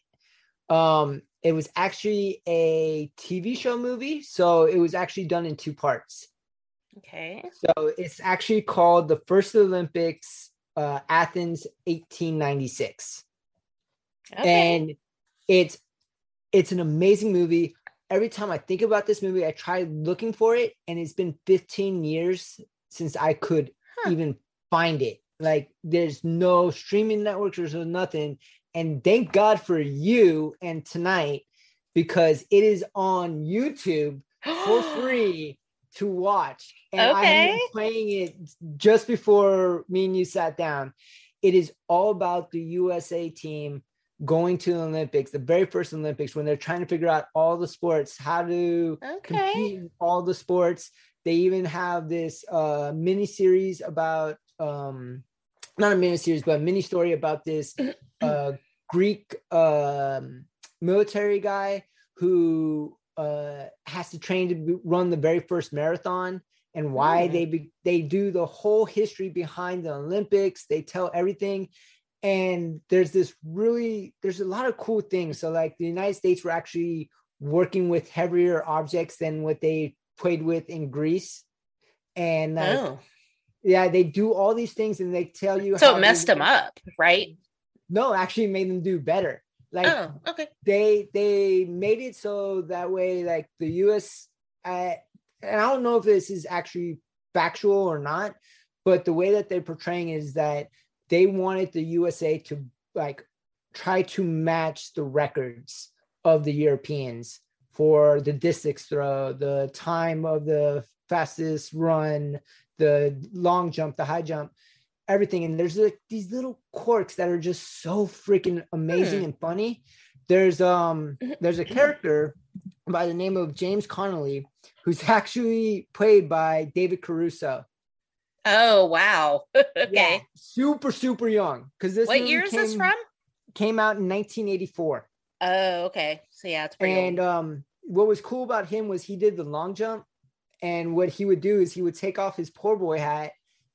And for those who, there's always these different words. I call them poor boy hats. It's the hats that you see in the movie The Newsies, like those little flat brim hats and everything. Yeah. So he would take that off, throw it, and wherever that hat landed, he would always land just ahead of it to make sure he didn't jump on his hat. It's really cool. And then they also did this whole thing of like the USA never had a national anthem before. So when they went to Greece, one of the military guys that were already stationed in Greece says, well, there's two songs that USA always goes to. And he plays both songs, and the orchestra of the Greeks, the head guy wanted one song and his assistant wanted another song. So he told his assistant, use this song, and his assistant switches the play sheets. So that's how we got our national anthem, was because this guy switched the play sheets. Interesting. And that one was actually, I remember my mom telling me that was actually factual, where the guy literally switched the sheets on them. Huh. Okay. Yeah, it's a really good movie. It's super long. Like the first part that I'm watching now is 90 minutes long, the first part. Okay. But it's a great story. There's a lot of love stories in it, all about a team coming together, how they decided how to jump over the hurdles, how they did the pole vaulting, how they came up with their different forms.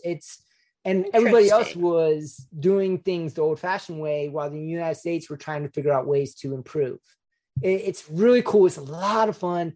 And I'm so happy that you made me look this up, because now I get to watch this movie. Yay! I haven't seen it in like 15 years. That's awesome. I tell everybody about this. Nobody actually remembers it. The only people that do is my family. Nobody's ever heard of it before. That's how I feel about Wild Hearts Can't Be Broken and the Shining miniseries. It's like nobody's heard of it unless they watched it when it was on. Cool. Okay. Well, I wrote it down, so I'll have to check that out. That's awesome. Okay. Well, I didn't have that because I've never heard of it. I like I said, these next couple ones, like this one and the next one that I have, very, very few people have seen or even heard of. That's good though, because I like, and again, when we do the other shows, everyone's like, oh, we're going to have somebody in common, and then we don't, but that means we're giving people a lot more stuff to look at. So yeah, I like it. Okay. All right. My number 5 is, where did it go? Hardball with Keanu Reeves. That was on my list. I couldn't put it down because every time that movie is on, I automatically change the channel because I do not want to cry. I know. Me too. And that movie doesn't get a lot of love. Like, honestly, I think a lot of people didn't like it, and I don't really know why. Man, but it's beautiful. Did we run in different groups? Because everybody that I've ever talked to loved that movie, except for what happens with G-Baby. Right. And I don't want to say anything. I mean critics. I don't mean like people that I know. Oh, but okay. Yeah. Critics are just assholes. I know. Anyway, so. I agree. Talking about Keanu Reeves, I actually think that this is one of his better roles too. Very underappreciated because he really plays. I mean, first of all, for people that don't know, which you should, unless somebody can prove to me that it's not true, Keanu Reeves is one of the, if not the nicest people in the entire world. So I have a buddy that actually got to meet him because he's working on something with him. Nice. Yeah, he said he's the nicest dude ever. I saw this. So there's this TikTok, and this guy is like, Keanu Reeves is the biggest dick in the entire world. And I'm going to tell you why. And then he starts talking about how I was on a subway and I tried to talk to him and he wouldn't talk to me because he was delivering this woman's baby. And then he saved this guy from like cutting his own head off and like all this ridiculous stuff that obviously is proving Keanu Reeves is the best person in the world. I even said on Twitter, I was like, I would like to see a movie where we could get, who did I say? Keanu Reeves. And who else did I say? Who are the other super nice Hollywood people? Adam Sandler? No, I said Keanu Reeves, Tom Hanks. All right, well, anyway, I'd have to remember who else I said, but Keanu is obviously one of the top ones. And Tom Hanks is a great pick, too. Yeah, and just make them compete to see who could be the biggest dick. Like, I would love to watch that. Well, that's the thing, because I feel like Tom Hanks would be the biggest dick because he would know what to do because he's got that slapstick humor. Yeah. Where, especially what he did, where he played the stupid Tom Hanks in Jeopardy on Saturday Night Live. Like, all he has to do is that. And I don't know. I think Keanu has it because he's a real dick in this movie. In Hardball, he is an asshole until he's not. That is true. You know, he plays this very good, like, you know, sleazy gambler type who's only in it to do something that's best for him. Like, he plays a really just like douchey asshole kind of guy, but then you finally do realize he has feelings. And you know, basically he's taking this little inner city baseball team and turning them into something which he knows nothing about, but he knows sports because he's a gambler. And he doesn't care about these kids until he does. And then when he does, it's like, I don't know. It's such a good movie. Cry my eyes out, but it's so good. The soundtrack is awesome also as well. Love it when you call me Big Papa. You want to know, my favorite part is, when this movie came out, I was actually playing Little League Baseball. So where we're at, we do AAA majors, and then you go up to Pony is where it was. And I was playing in majors, and that movie just came out. And I remember, like, I made this awesome play, and like everybody starts cheering, and I just remember turning my back to the field, like going back to position, and I just do this. I just go, I love it when you call me Big Papa. For those that listening, both me and Amanda put our hands in the air. Yes, we both did the dance. If you've seen the movie, you know. If you play baseball, you had to do that dance, and then you got the little kids doing like doing twerking before twerking was even a thing. And then funnily enough, there is a person in this movie who is in another movie on my list who I will not name yet, but he plays a real asshole in this movie too. So I love when he gets what's coming to him, and we'll talk about that later. Sounds good to me. So yeah, Hardball. If you haven't seen it, please check it out. You won't be, if you have a heart, you won't be disappointed. We made a friend of ours watch the movie. She's never seen it, like a couple of years ago. And one of my best friends, he forced, they're like super close, and he forced her to watch it, and she just turns to him, just bawls out, "You fucking asshole, why'd you make me watch this movie?" It's really, really good. And it's, you know, obviously representative of how certain people live in inner city neighborhoods. So it's very, you know, enlightening to that. But it's also just, you know, really centers around how sports can bring people together and how a love of a common thing can bond people. And two, it teaches this guy a thing or two about life and how everything isn't what he thinks it is. And, you know, so yeah. It's such a good movie. Oh, I can't watch it again. Can't watch that one and $1 Million Baby. I only watched once. Yeah. I can't watch them again. You know, I've watched Hardball a few times, and I will actually watch it when it's on because I'm an emotional cutter. So I can't watch. That's the other one. I can't watch $1 Million Baby again. Clint Eastwood's too damn good. Morgan Freeman and Hilary Swank. Yeah. Just and I don't even really like her, but that movie was amazing. Oh, it was too fucking good. I can't watch it ever again. Never, ever. Ooh. Yeah, I have a few movies like that. Okay, what's your number 4? Okay. I'm going to say this one in a certain way. Miracle Match. Mighty Ducks? Nope. The name of the title is actually Miracle Match. I was trying to see if you would get upset for me saying miracle. I thought it was like a clue or something. No, this movie is called Miracle Match. It is about, it's based on a true story about the very first World Cup games. Oh, okay. Not the very first, sorry, but when they re-brought it back, I forget what year it was, but it was one of the very first teams that the United States sent to the World Cup. And it actually has Gerard Butler as an American from St. Louis playing the goalie of the United States team. It also has the older brother from the oldest brother from Tool Time, Home Improvement. Yeah. I know who you're talking about. I can't remember his name.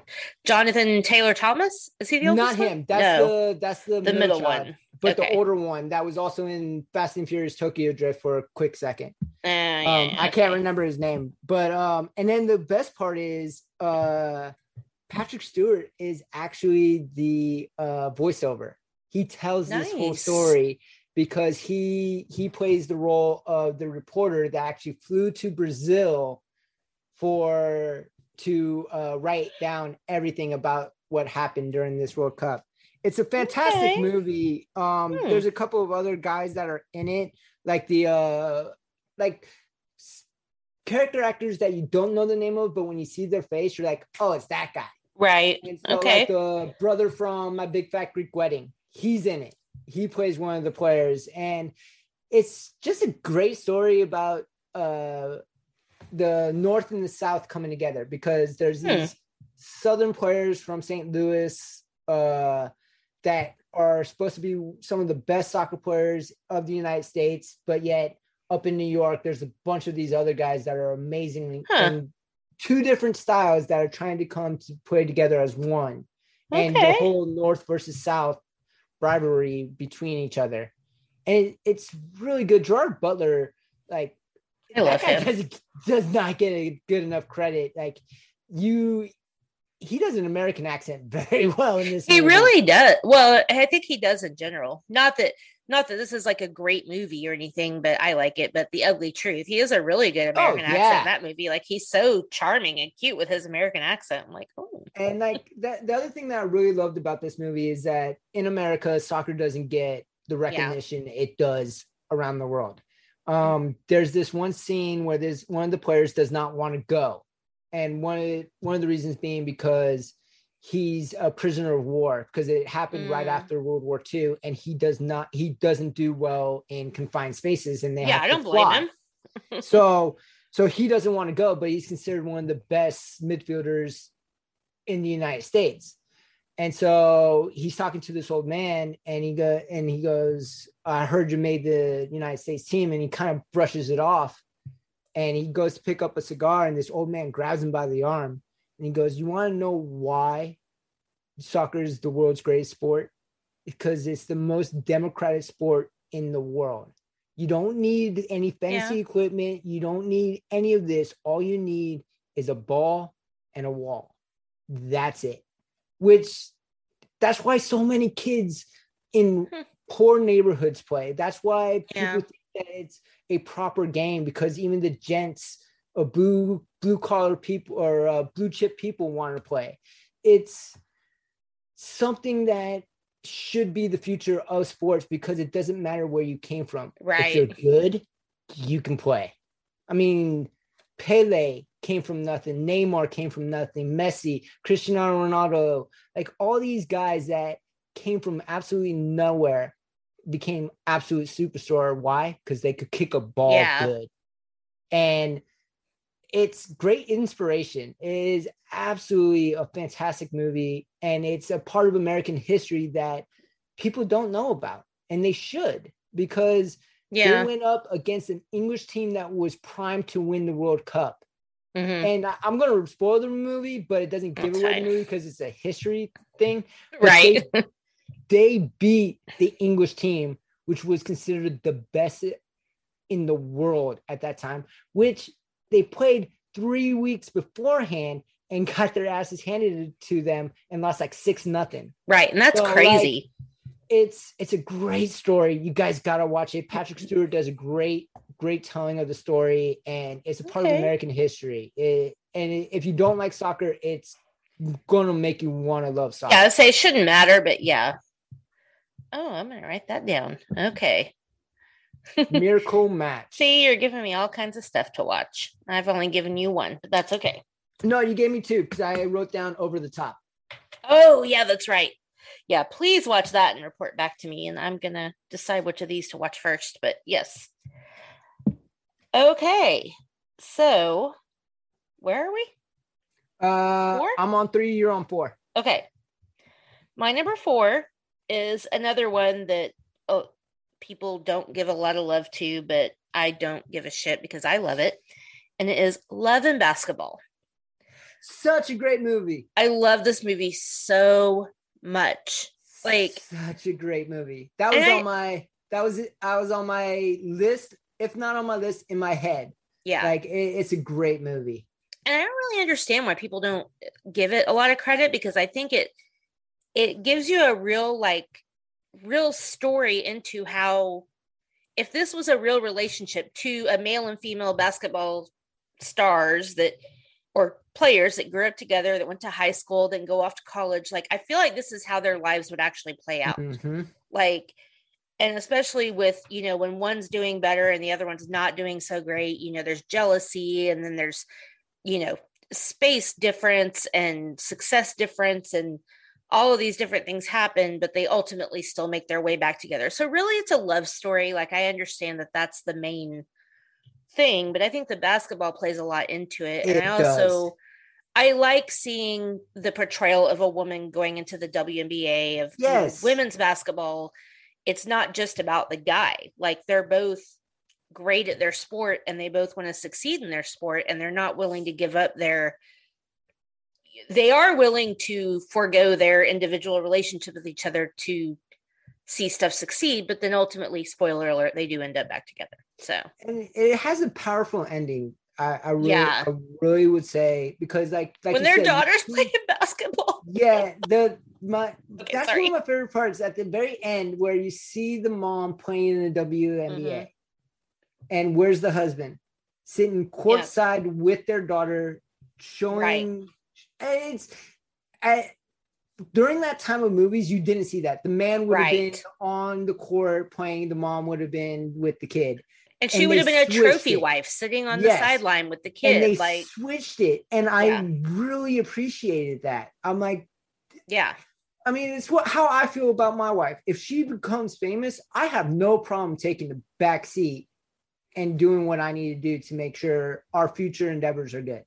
Well, but because you also understand that in a marriage, there's not a back seat. No, there isn't. People, and I don't mean that you meant anything bad about saying that, because I know you didn't, but people use that phrase, and it's like, no, that's not how marriage works. Yes, exactly. You're 50-50 no matter who is doing what. But I understand. I don't understand now, but I kind of get how some men can't get on board, because that's how a lot of guys are raised, that they have to be the provider. But it's a 50-50. You're a team. It's not whether professionally one person could be the breadwinner. That doesn't mean that at home or in other areas, the other person isn't equally as valuable. And nice to see that celebrated. in 100% honesty, me and my wife make jokes about it, because usually I'm the quote unquote breadwinner. But since I lost my job, my wife likes to go around and goes, I'm the breadwinner now. I'm like, look at me. I get to tell you, no, you cannot buy that. Here's the bacon. Go buy it, motherfucker. Or go fry it. Exactly. So she has fun with it. And I'm not upset by it, because, because I get it. I mean, right now I'm out of a job. Thank God I'm provided through my union that I will get one sooner or later. Great. But at the same time, we understand, okay, well, you're going to be doing this for right now, but don't worry, I'll be taking care of this. I'll be taking care of that. The things that you usually do. It's a good trade-off. And that's what most people don't understand. And that's what we see in this movie too. Yes. And when what in a marriage, in a relationship, when one of you is successful, you're both successful. Exactly. But also it's okay to see him kind of like, he gets hurt or whatever. And I can't imagine as a professional athlete to lose your career, and especially if your significant other was at the height of their career, that would be an easy thing to deal with. Like, I can sympathize that would be a tough scenario, but they pull it off really well in the movie, and it's such a good love story, and it's so sweet. And any movie that is this good and celebrates Black actors, I am all for it, because they need more movies like this, and I wish there were more movies like this. Such a good movie. I cry and I love it. So my husband's like, oh, that movie's boring, and it's like, because he doesn't like boring. He doesn't like sappy, he doesn't like dramatic love stories. He's okay with rom-coms, but when it's, he won't watch The Notebook or Titanic or whatever. And that's the one movie I won't watch, is The Notebook. Yeah, I've had so many of my friends try to make me watch it. Nope, I run. Why though? Why? Because now it's become a game for me. Yeah. Same with my husband. We have been together for 14 years. I have not gotten him to watch The Notebook. So yeah.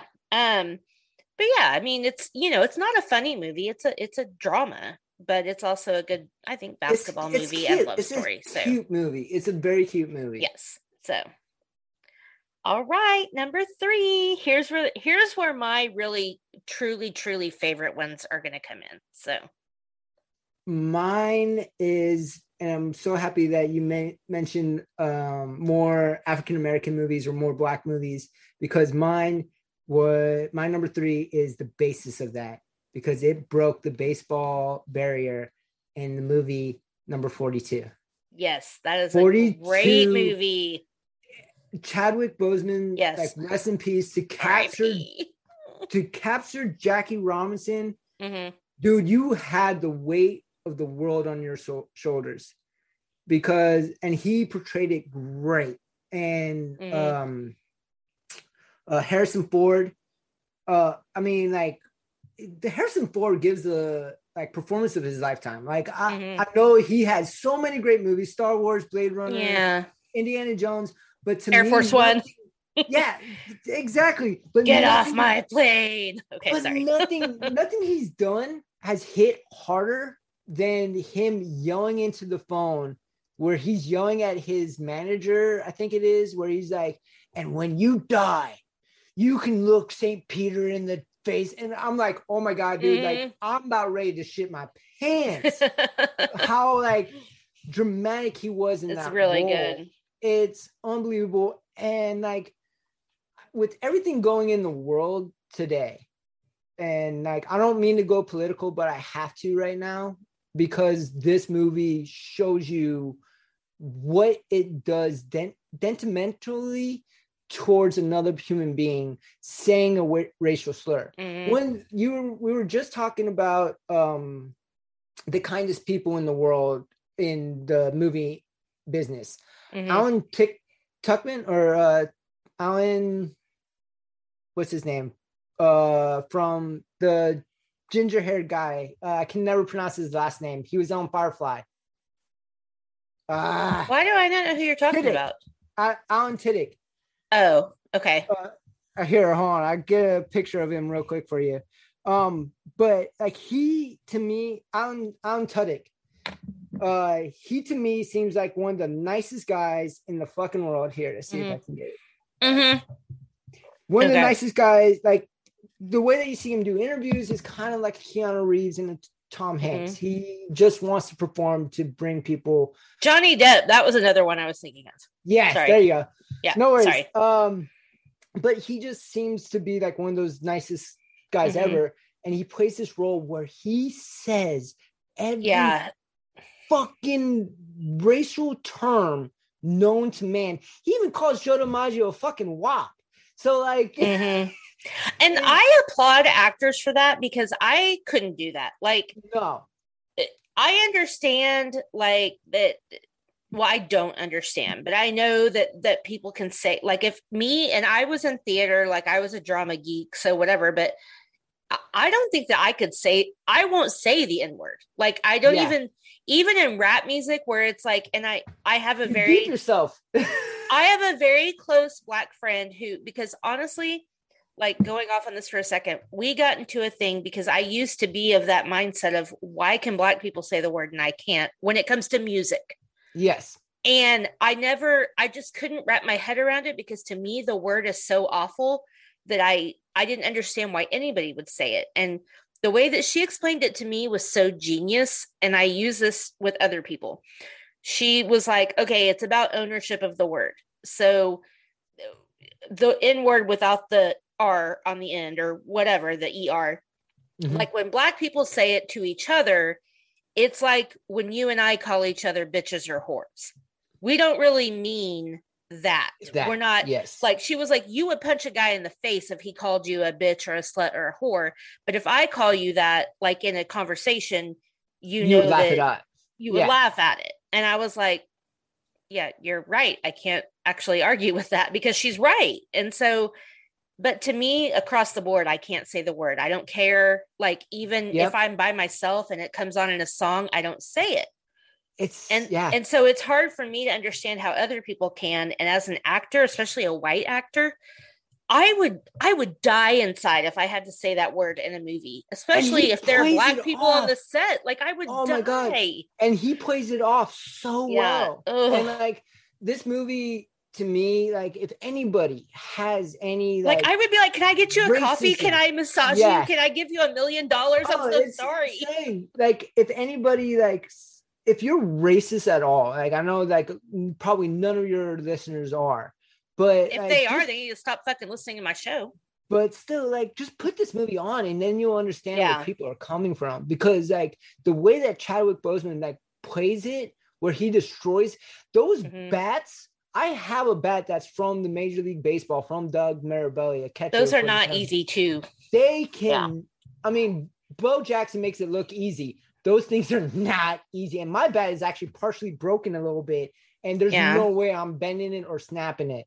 So like, it's insane. And to go on what you were just talking about, have you ever heard the story of Blazing Saddles, when the guy in the black hat has to say the N-word? Have you ever heard of that story? Yeah, I've heard of most of the Blazing Saddles stories, because it's like, again, cringy with like the but it's making fun of that. Right. So that's why Mel Brooks is a comical genius. Yeah. I mean, like, it's amazing. The guy that wears, for those that don't know, the guy that wears the black hat in Blazing Saddles could not say the N-word. Just like you couldn't. He felt so bad saying it that he just did not want to say it. And the actor that was playing the main character was Black, and he finally took him down and goes, listen, we're on a movie set. You have to say these words. I get it. Just go ahead and say it. And it's okay. And that gave him the courage to say it, because he was getting acceptance to say it. And I still don't think I could. But this is the best part. The guy then goes up to him and goes, but however, if you say that word off this set, I'm going to kick your ass. It's just like the greatest. It's a documented thing. It's absolutely hysterical, but I give major props to those actors and the actors nowadays that have to say that word, because I feel like most of them don't want to say it. Well, I hope they don't want to. That's the hope, is that, you know, but you can make these movies and like Django Unchained and like other, I mean, like, you think about Kiefer Sutherland in A Time to Kill, how many times he had to say that word. And I don't think Kiefer Sutherland is a racist, but like, you know, I hope not anyway, but it's like, I applaud them for being able to do that, because I couldn't do it. Like, no way. I don't care if my best friend looked me in the face and said, hey, call me or don't even say it to me. Just say it out loud. Don't even look at me. I'd be like, no, can't do it. Can't do it. I'm just super uncomfortable with that word in general. I don't care if Black people say it. I don't care if anybody says it. And I understand her point.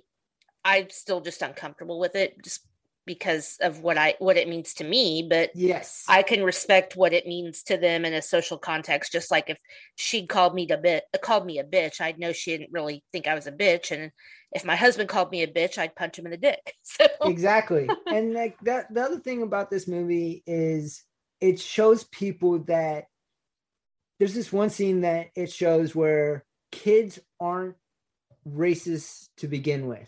They are raised racist.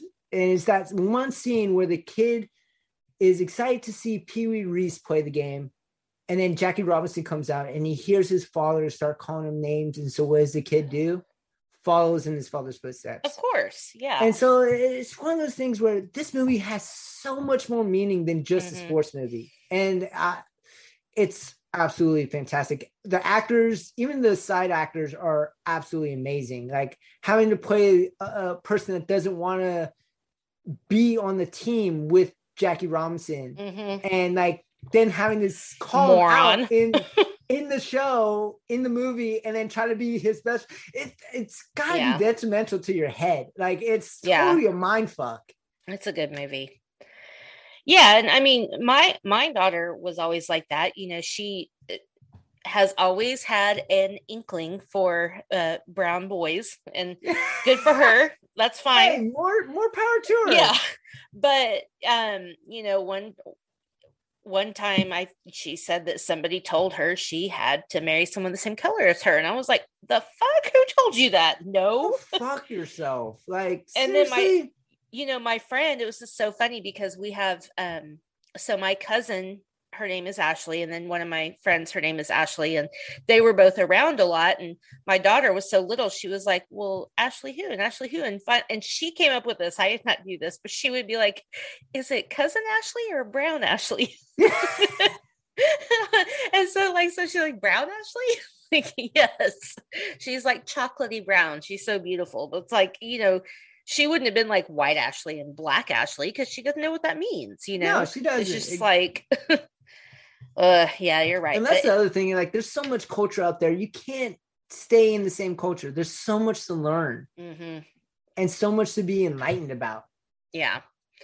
I mean, and a lot Americans are so, I'm saying Americans like I'm not American, but sometimes I know, I'm like, I wish I wasn't American sometimes because y'all people are fuckholes.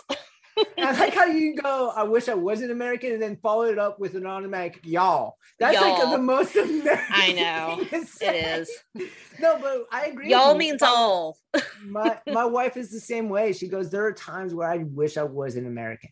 Yeah. Because she's traveled the world. I say it a lot. And it's sad. She stayed in Italy for 6 months, stayed in France for another year. Like, she's seen everything, and she's been all over this country. Like, the country, individuals aren't bad. It's the ones that make the loudest noise that we're getting portrayed as bad.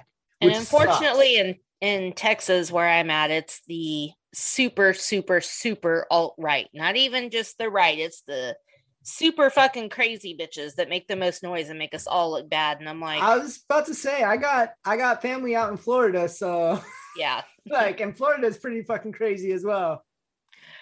Okay, so let's move on. Yes, great talk. That was good stuff. I liked it. But I could go on forever. So what are we on? Number three?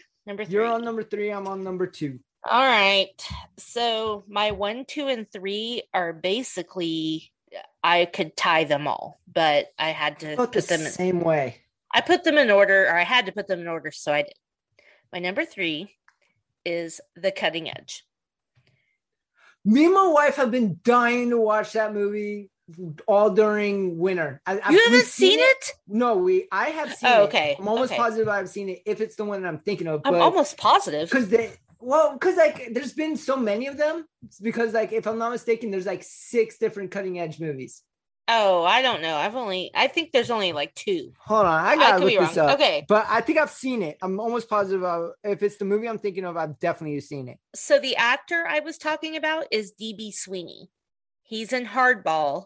He's the dick coach from the other team, and then he's also the main actor in The Cutting Edge. So, Cutting Edge is an Olympic movie, obviously. So it is about a spoiled Olympic princess who always does these couples routines, but can never get to the gold. And then enter this hockey player who hurts himself or gets concussion or something, can't compete anymore, and gets dragged into figure skating. And so they become a pairs team trying to get to the Olympics. And it's a great insight into Olympic ice skating, which is one of my favorite sports ever. And same. I said ice skates. I meant ice skating. Figure skating is one of my favorite things in the entire world. I can't get enough of it. I love it. Ice dancing, figure skating, like I just love it all. It's so magical to me, and also one of the most athletic things you will ever see in your entire life. And then, yeah, you got this hockey player and this ice princess, and they come together and they create these amazing routines and obviously fall in love. Like, it's a love story, but it's a great movie. I do realize that it was the movie I was thinking of. Yeah. One of my favorite Olympic movies ever. Like, it's a great movie about the Olympics. And yeah, I mean, figure skating is hardcore. And you have to be a dancer too. Not only do all the tricks, but you have to be a dancer. I mean, I can tell you have to be every kind of athlete to be a figure skater. You have to be a runner, you have to be a weightlifter, you have to be a dancer, you have to be an acrobat, or gymnast. You have to be everything. Yes, exactly. It's really funny because that's one of my wife's favorite things to watch is figure skating, even if the Olympics aren't on. If she sees figure skating, she wants to watch it. Me too. And it's really funny because she nitpicks so hard when they try to do their dancing routines. If their leg isn't straight enough, she goes, nope, did it wrong. Like, she'll call it out like nobody's business. Like, she's actually one of the judges. Nope, there's a mark. That's funny. Yeah. And it's interesting, because it's when you watch it, you're like, especially like figure skating versus ice dancing, the requirements are so different that they're so subtle, but it's like, when you're watching as just a layperson, you're like, I don't know the difference between a double axel and a triple axel. But it's like, when you watch movies like this, or if you watch documentaries or whatever, like, I recommend watching I, Tonya. Like, such a good movie. Margot Robbie was spectacular. And what's her name from Moms? She totally deserved an award. No, what is her Chrissy name? Jennings? Chrissy. Look her up because I love her. She was in Juno. She's in so much stuff. From Mom. But yeah, you get all this insight into the technicalities of how you score points, and I don't know. It's a very good movie about love, family, and figure skating. So yep. Allison Janney. Thank you. I adore her. She is a underrated actress, if there is any. I agree. She's in so much stuff. Like I said, she's in Juno. She's in American Beauty. She's in so much stuff that she is just spectacular. Out here in California, she even does the commercials for Kaiser Permanente. Oh, nice. Which is our hospital. Yeah, that's awesome. No, I love her. So yeah, I think everybody can probably agree that The Cutting Edge is a very good and decent sports movie. And did that movie even make the Mortal Kombat list? Because I don't think it did, and I was very upset about it. No, it definitely did not, because I don't think anybody knew about that movie. Because I know there was two movies that had to deal with ice on that list. One was Cool Runnings, which was on my list. Mine and the other one was Goon, which is on my list. Oh, okay. Yeah, Goon is fucking phenomenal. Yeah. So is The Cutting Edge. So it is. It's a very good, and I was right, because they do have like 6 other movies too that they just kept going. I haven't seen any of them. Me and my wife are waiting for them to be free on Amazon Prime, because we just want to like go from 1 to all 6 just to see how bad they go. Yeah, but Moira Kelly and DB Sweeney, they nail it. And the dad, who's the bad guy from The Rocketeer, who I love, and the guy from Lost, what is his name? Wait, the bad guy. Oh, I know what you're talking about. Locke from Lost. Anyway, he's a phenomenal actor too. So he is also in that movie. Where is his name? Terry O'Quinn. Yes, thank you. Yeah, I love him. The Rocketeer, if nobody's seen that. Love it. Such a good movie. They're remaking it, by the way. No, really? Yep. Disney Plus. Interesting.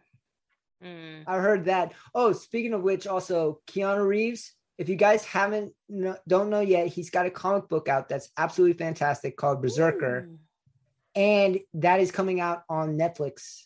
They've just released, and it is going to be a bloodbath. The whole comic is all action.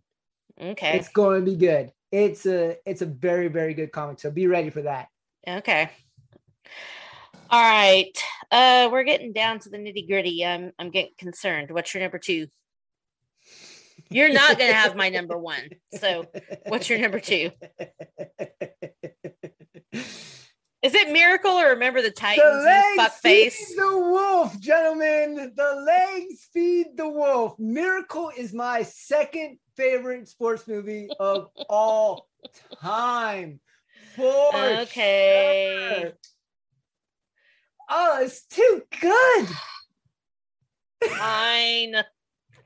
I thought we were leaving those off. I didn't put Remember the Titans on my list. Damn it.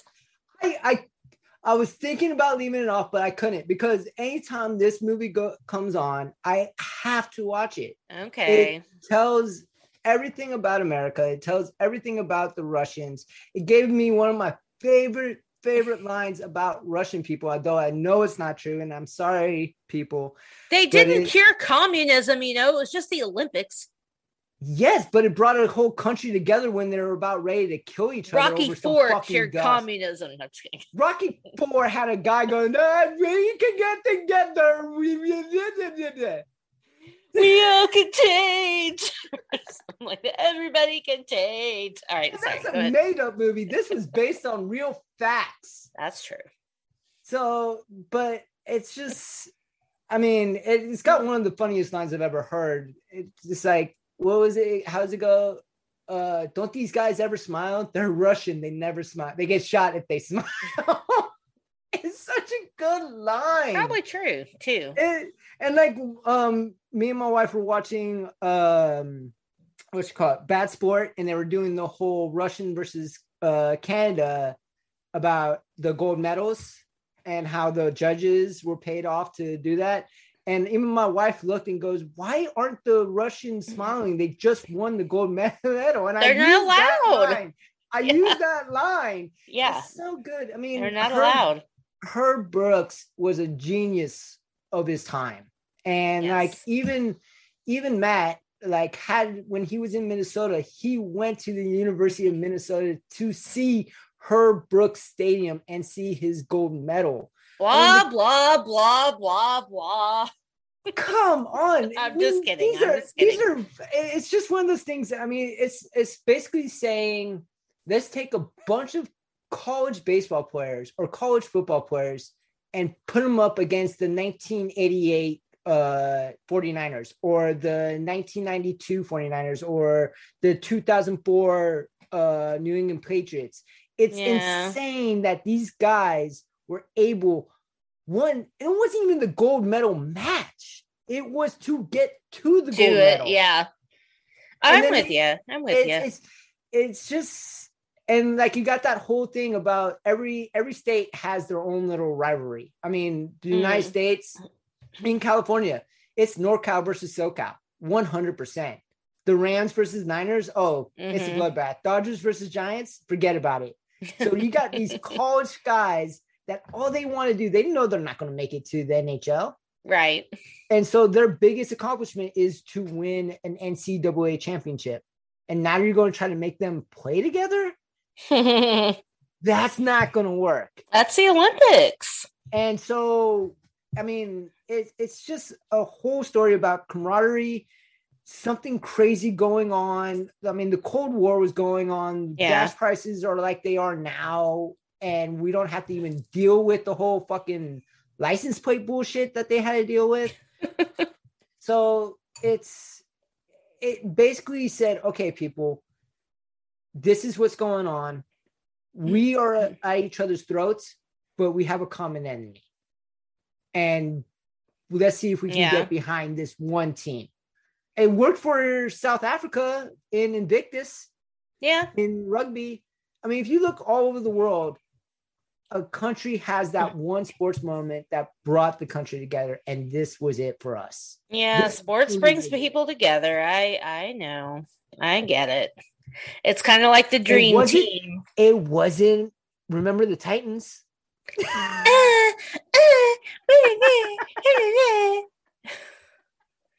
Whatever. Fuck you. You're off my show. See you later. I'm never coming back. Hey, Miracle is a great movie. I stand by my statement that Remember the Titans is better. Remember the Titans is a good movie, but Miracle is better. Yeah, you know what? Neither movie won the bracket, so it doesn't matter. We're both losers in this scenario, and so is Matt because that was his pick. Anyway, yes, Miracle's a great movie. I concur. That's fine. All right. I think we're done because I don't think my number 2 is going to be your number 1, and you won't have my number 1. My number 2 is Major League. That was going to be that was this fucking close to being my number 10. Like, I had it onto my list as my number 10. I love that movie. Me too. It is a movie that I will never turn off. If it's on TV, I will absolutely watch it every time. I don't care how many times I've seen it. I quote it so much. So I had a hard time because I really wanted to include A League of Their Own. But again, I just had to kind of go, there's a couple movies on this list that mean a lot to my heart, like this one and like Hardball and Cutting Edge. But other than that, they're all just off the wall movies that I think are hilarious about sports. They're not. Yes. If I wanted to get serious about favorite sports movies, it's a different list, but it was too hard for me to narrow down when we're talking like broad and general sports. But my God, Major League, how can you, I mean, it's so good. It's so fucking good. It's just, I mean, epic cast. It's hilarious, you know, the Indians, the Cleveland Indians, now it's like, that's like their thing, you know, and they were the shit, and actually just shit, not the shit, because that implies that they're cool. They were just shit. They still kind of are. Yeah. I mean, I cannot tell you how many times I have said, are you trying to tell me that Jesus Christ can't throw a curveball? Or hit a curveball? Up yours, Jabu. Up yours, Jabu. And, you know, we're going to win the whole fucking thing. Like, it's just such a good movie. And it, you know, my husband and I have this huge debate because he thinks Major League 2 is better. No, God, and I think he's full of donkey shit. If you can't get Wesley Snipes to play Willie Mays Hayes, it is not the same movie. Nope. I hit like Hayes and I run like Mays. You may run like Mays, so you hit like shit. Hit like shit. And that movie also gave me my dad's like favorite line to use on the baseball field. What's with all this Olay shit? Get your body in front of the ball. It's just, I mean, one of the most epic movies ever, in my opinion. And yeah, we fight about that all the time in our house. I'm like, you're an asshole. You suck. Major League 2 is not. Yeah, no. You can't beat Wesley Snipes and what's his name with the big freaking boa constrictor doing the cross on his locker, and then Wesley Snipes coming through with the garden snake. He's like. Yo, man, Toronto's talking about sacrificing a whole chicken. Brings out a KFC bucket meal. And then they're all reading like the Cliff Notes version of Moby Dick. This happens to be one of America's literature pastimes. Really? In comic book? Yeah, it's just, yeah. And again, like the soundtrack. Yes. So many good songs in that movie too. And I mean, you just can't, the whole cast is just so good, you know. And I mean, you got, so many good people. And like, I don't even know their names, but whenever I see them, it automatically goes to major leagues. Like the guy that plays third base. I don't even know his name, but he's the father in Psych. Which guy is that? I don't know his name. Because in the second one, he owns the team. See, and I don't even remember the second one. I just remember, you know, like Tom Berenger and Charlie Sheen and Renee Russo, Wesley Snipes, yeah. and But yeah, who's the guy that's the dick? It's like, so here you go. Roger Dorn is the Roger Dorn. But it's played by Corbin Burnson, who is the father in Psych. Oh, okay. So I haven't. I haven't seen that in a while. So, but yeah, the Dorn, that guy is just hilarious. And then when Ricky sleeps with his wife, he's like, she didn't tell me who she was. I swear to God, I didn't know. Such a good movie. What we're actually forgetting too? Huh? One of the greatest, along with John Madden, one of the greatest baseball announcers of all time, Bob Uecker. Yes. The bit outside. He is so. This guy threw his own kid in a father-son game. Oh, yeah. Have you ever seen Major League 3 Back to the Minors? No. Okay, so the movie's not good at all. It's cute and everything else. It's not good at all. But however, they brought back Bob Uecker, and they do this whole thing where they put a mask over one of the baseball players' heads to help them focus. And Bob Uecker does the same thing while announcing the game. Oh, and his partner goes, he's like smoking this fat ass cigar, and he goes, "You can't be serious. You can't actually tell what's going on in the game." And he goes to take a puff, and like Bob Uecker goes, and Serrano comes up to the plate. He takes a couple practice swings, and he gets deep in the box. Oh no, he kind of looks like he's like doing a little bit of uppercut. And you just see the announcer just look at him and go, "What the fuck is going on?" That's hilarious. No, I did not watch that one. Bob Uecker makes that movie from like okay to superb. Like he captures it so well, and baseball is gonna hurt badly once he passes away. And I love the insight into baseball, even though it's all funny. You get the funny nuances of like, that shit talking goes on at home base. Oh, so he's like, 100%. What was he doing wearing her panties on his head? Like, that they do shit like that. Just so I like funny. The other one. I like the one with Wesley Snipes. You're going to look pretty stupid stealing second base with the shoes untied. Yeah. And then when Tom Bear just sits up, like, I don't think this one's got the distance. Like they just, they do that shit, and it's so funny to me. So it's too high. It's too high. What do you mean it's too high? Too high for the fans to catch? Such a good movie. I hope everybody's seen Major League, but if you haven't, you're missing out. I was really debating on that one going on my list.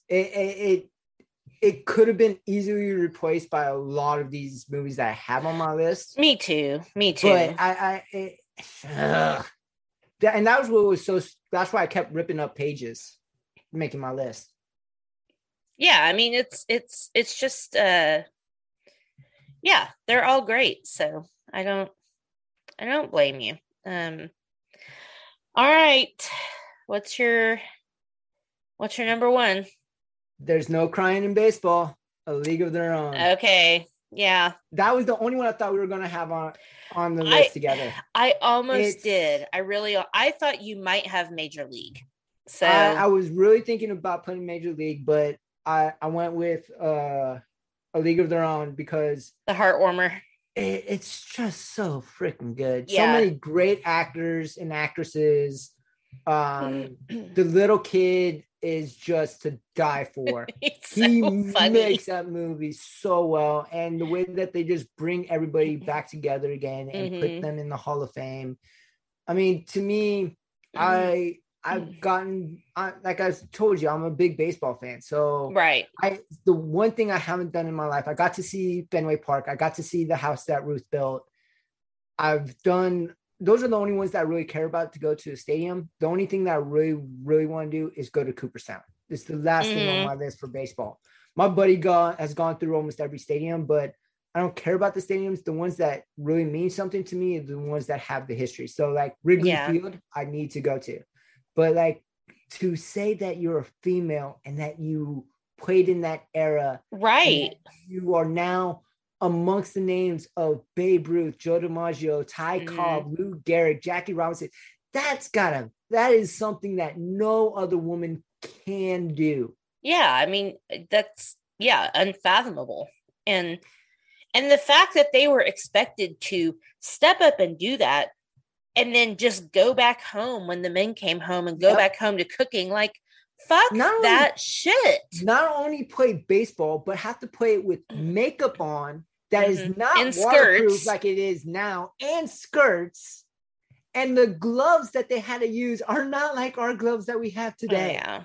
And so it's and do you know what it's like to get hit right in the tits with a baseball? I've had many of my friends tell me it sucks. It's not cool. And it's also gonna lose. You're gonna lose. That kid was such an asshole. Oh, so bad. And to me, it has the greatest line in any movie ever. The best insult that everybody forgets about. Okay. It's right after he says there's no crying in baseball. And he turns to the umpire when the umpire is finished talking to him and goes, by the way, did I ever tell you look like a penis with a hat on?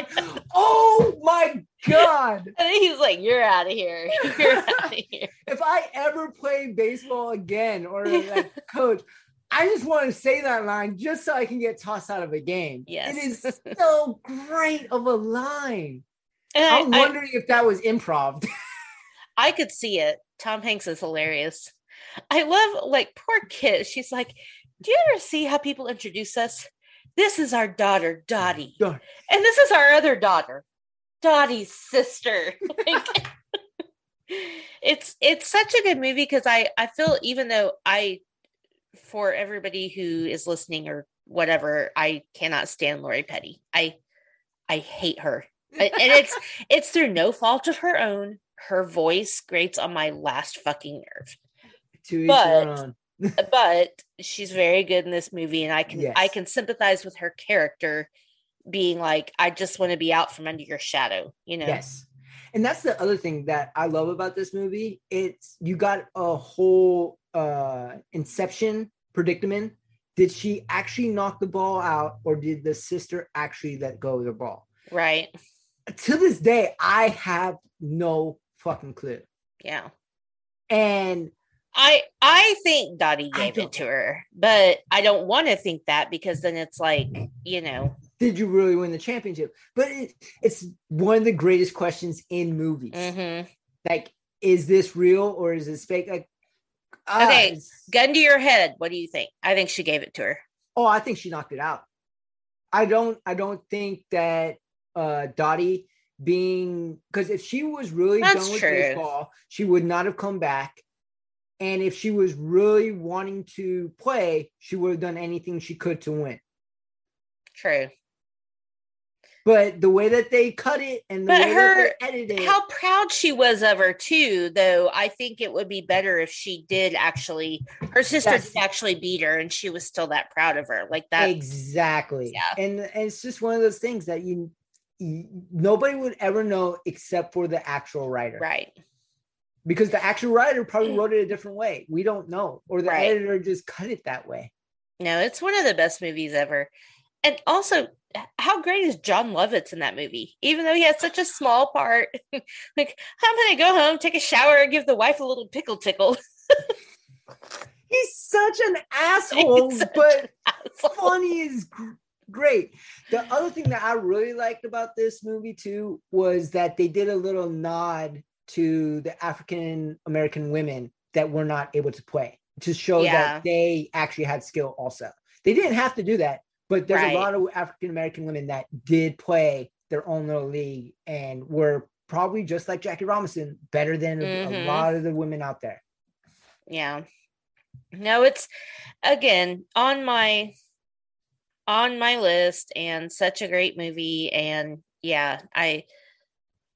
again, if we're talking like, you know, actual favorite, blah, blah, blah, I would put that easily in my top 5 as like, you know, this was so hard for me. So I was like, I have to go a little off the cuff because that's why I decided all the sports and not just have a select category. Because if it was select, I could really pick and choose. But if it was all sports, it's harder. And I wanted to give myself a challenge. I wanted to give myself a challenge.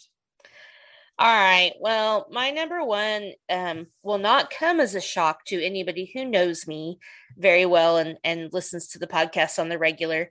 It is The Karate Kid. What are you laughing at? Chuckles? Because it's such a great movie. Okay. Why are you laughing at me? Well, because I just finished Cobra Kai. Oh my God. How much do you love it? It's so good. I am in love with Johnny Lawrence. I want to marry him and have like 10,000 of his babies. Anyway.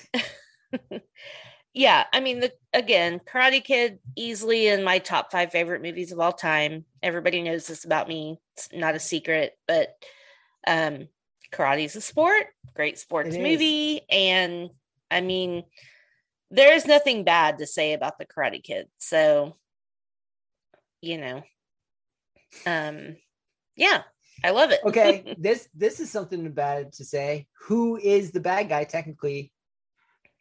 In the movie, it's Johnny Lawrence. Johnny was a bully. Yes. Really? After everything we've seen in How I Met Your Mother and in Cobra Kai now, can you really say that? Yes, because Daniel's the new kid. He doesn't know anybody. Allie broke up with Johnny.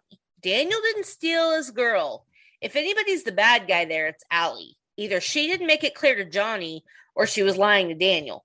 But Johnny was the bully. I don't think that other than the whole, dance with the water hose thing, Daniel didn't really do anything wrong. Now, in Cobra Kai, Daniel's kind of a dick. So the real question is... My wife says the same thing. He's kind of a dick. You know who my favorite... I hate this guy. You know who my favorite character in that whole show is? Amanda LaRusso. She is a fucking badass, and I love her. Oh, the mom? The Daniel's wife, yeah. I love her. The real question is, was Daniel's winning kick an illegal kick? That's where everybody is like, and even my husband's like, it was an illegal kick. And I'm like, I don't agree, but I don't really know. The thing that this is my point of view, because like as I told you before we started the podcast, I've been trying to take Jeet Kune Do because I have mad respect for Bruce Lee and I want to be more like him. The way that I'm going to view it is, what would happen in a real fight? Would that kick be legal in a real fight? And you bet your fucking ass there is. Everything above the waist is a point. There is absolutely no rules in an actual fight. So why the hell? That was one of my big problems with karate. Everything is point based. In a fight, it's not going to be point based. It's going to be, can you knock the motherfucker down? But that's not how it works in martial arts. It's not a fight to the death. Try Jeet Kune Do. It's something totally different. Everything above the waist is a point, but also Johnny didn't get a point for punching Daniel in the face. So I think that's where the confusion is. The confusion comes, because I would consider Daniel's kick a legal kick, a point. But also, if Johnny punched Daniel in the face, I think that's a point, unless there's a rule against that, which they just didn't really explain. Very true. Because the way it was explained at the beginning is everything above the waist is a point. And like you said, like The Karate Kid is a fantastic movie. Mr. Miyagi is fucking phenomenal. What's the actual actor's name? Pat Morita. Yes, because I've been binge watching Boy Meets World, and he has a little cameo in that, and it's awesome. And he does the whole line. What do you want me to say? Wax on, wax off? Mm-hmm. No, he's so great. Like, that movie is a great telling of a story of an underdog. And also telling you don't know anybody's pain until they allow you to see it.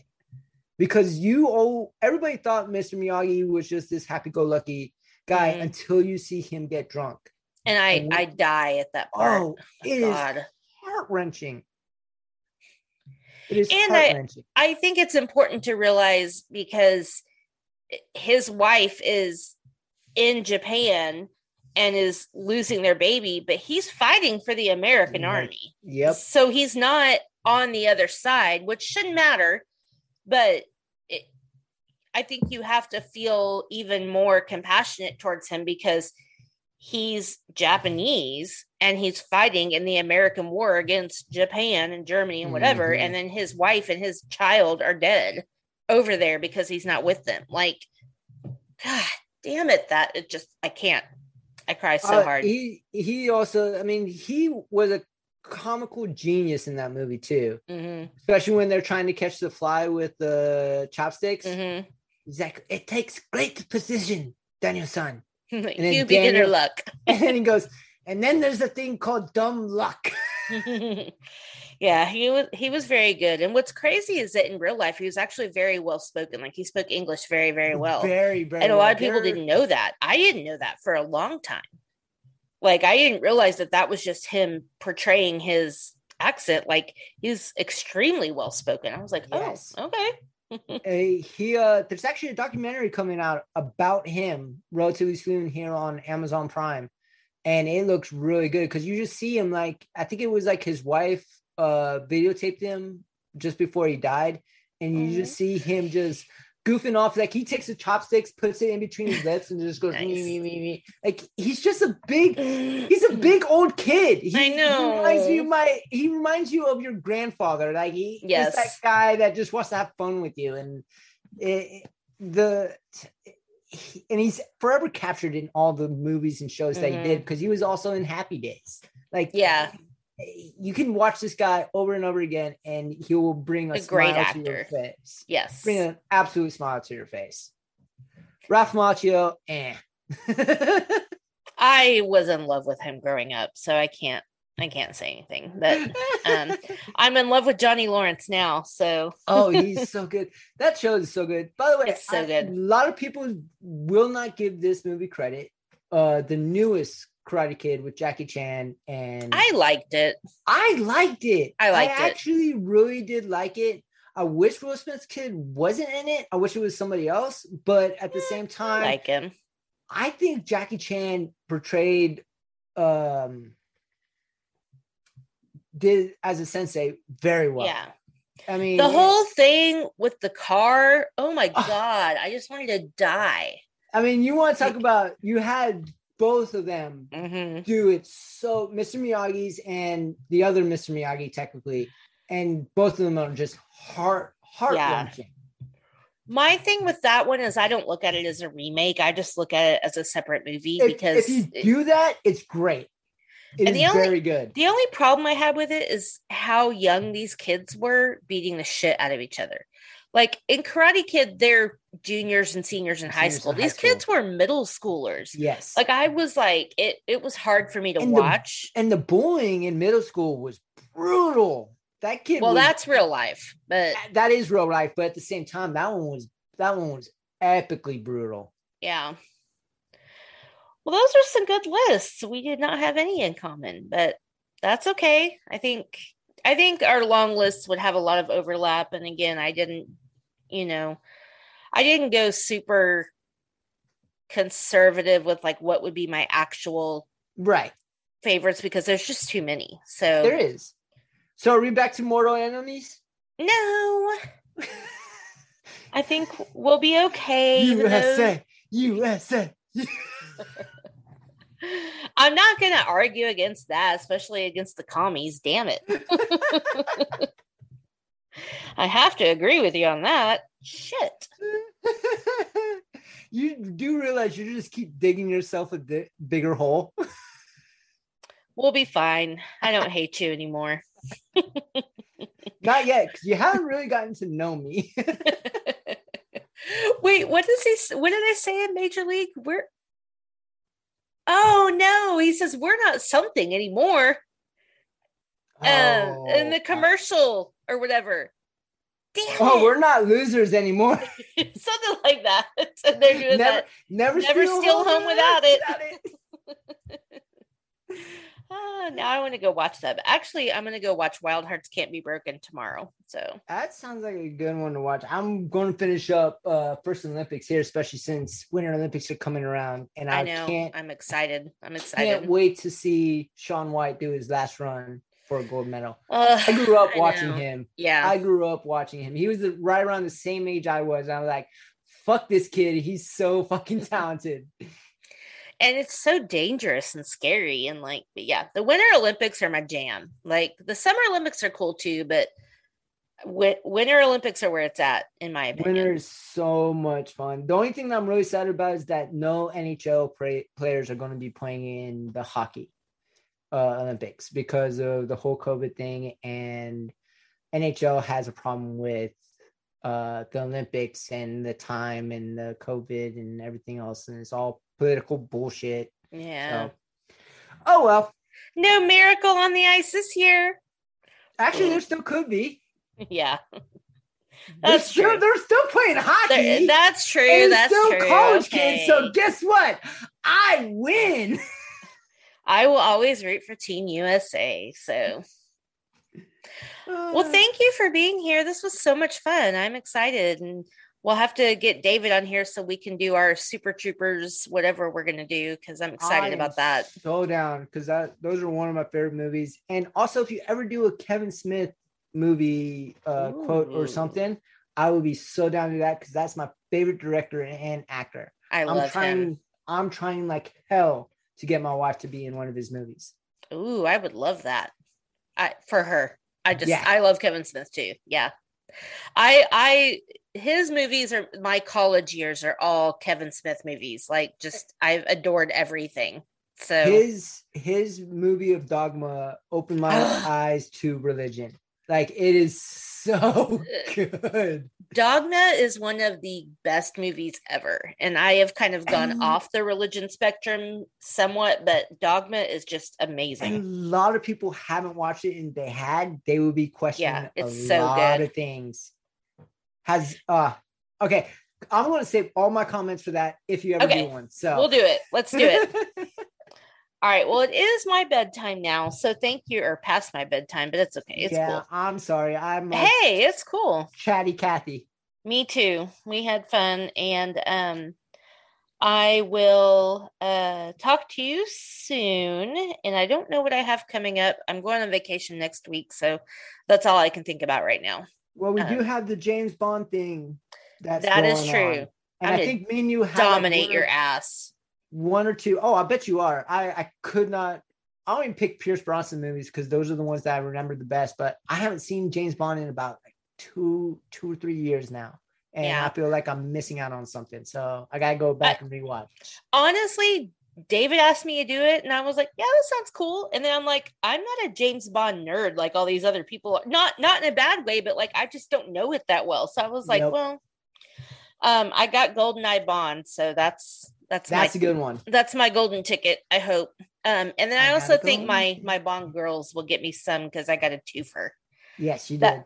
That was my only thing, was once he said that the villain Bond girls still counted, I was like, okay, if I can get a movie with 2 Bond girls, I'm golden. So we'll see. So yeah, we'll talk on one of those. Well, enjoy your evening. Thank you for coming. And to everybody else, what am I gonna? Yes, when life gets tough, just keep sipping. Goodbye. Bye.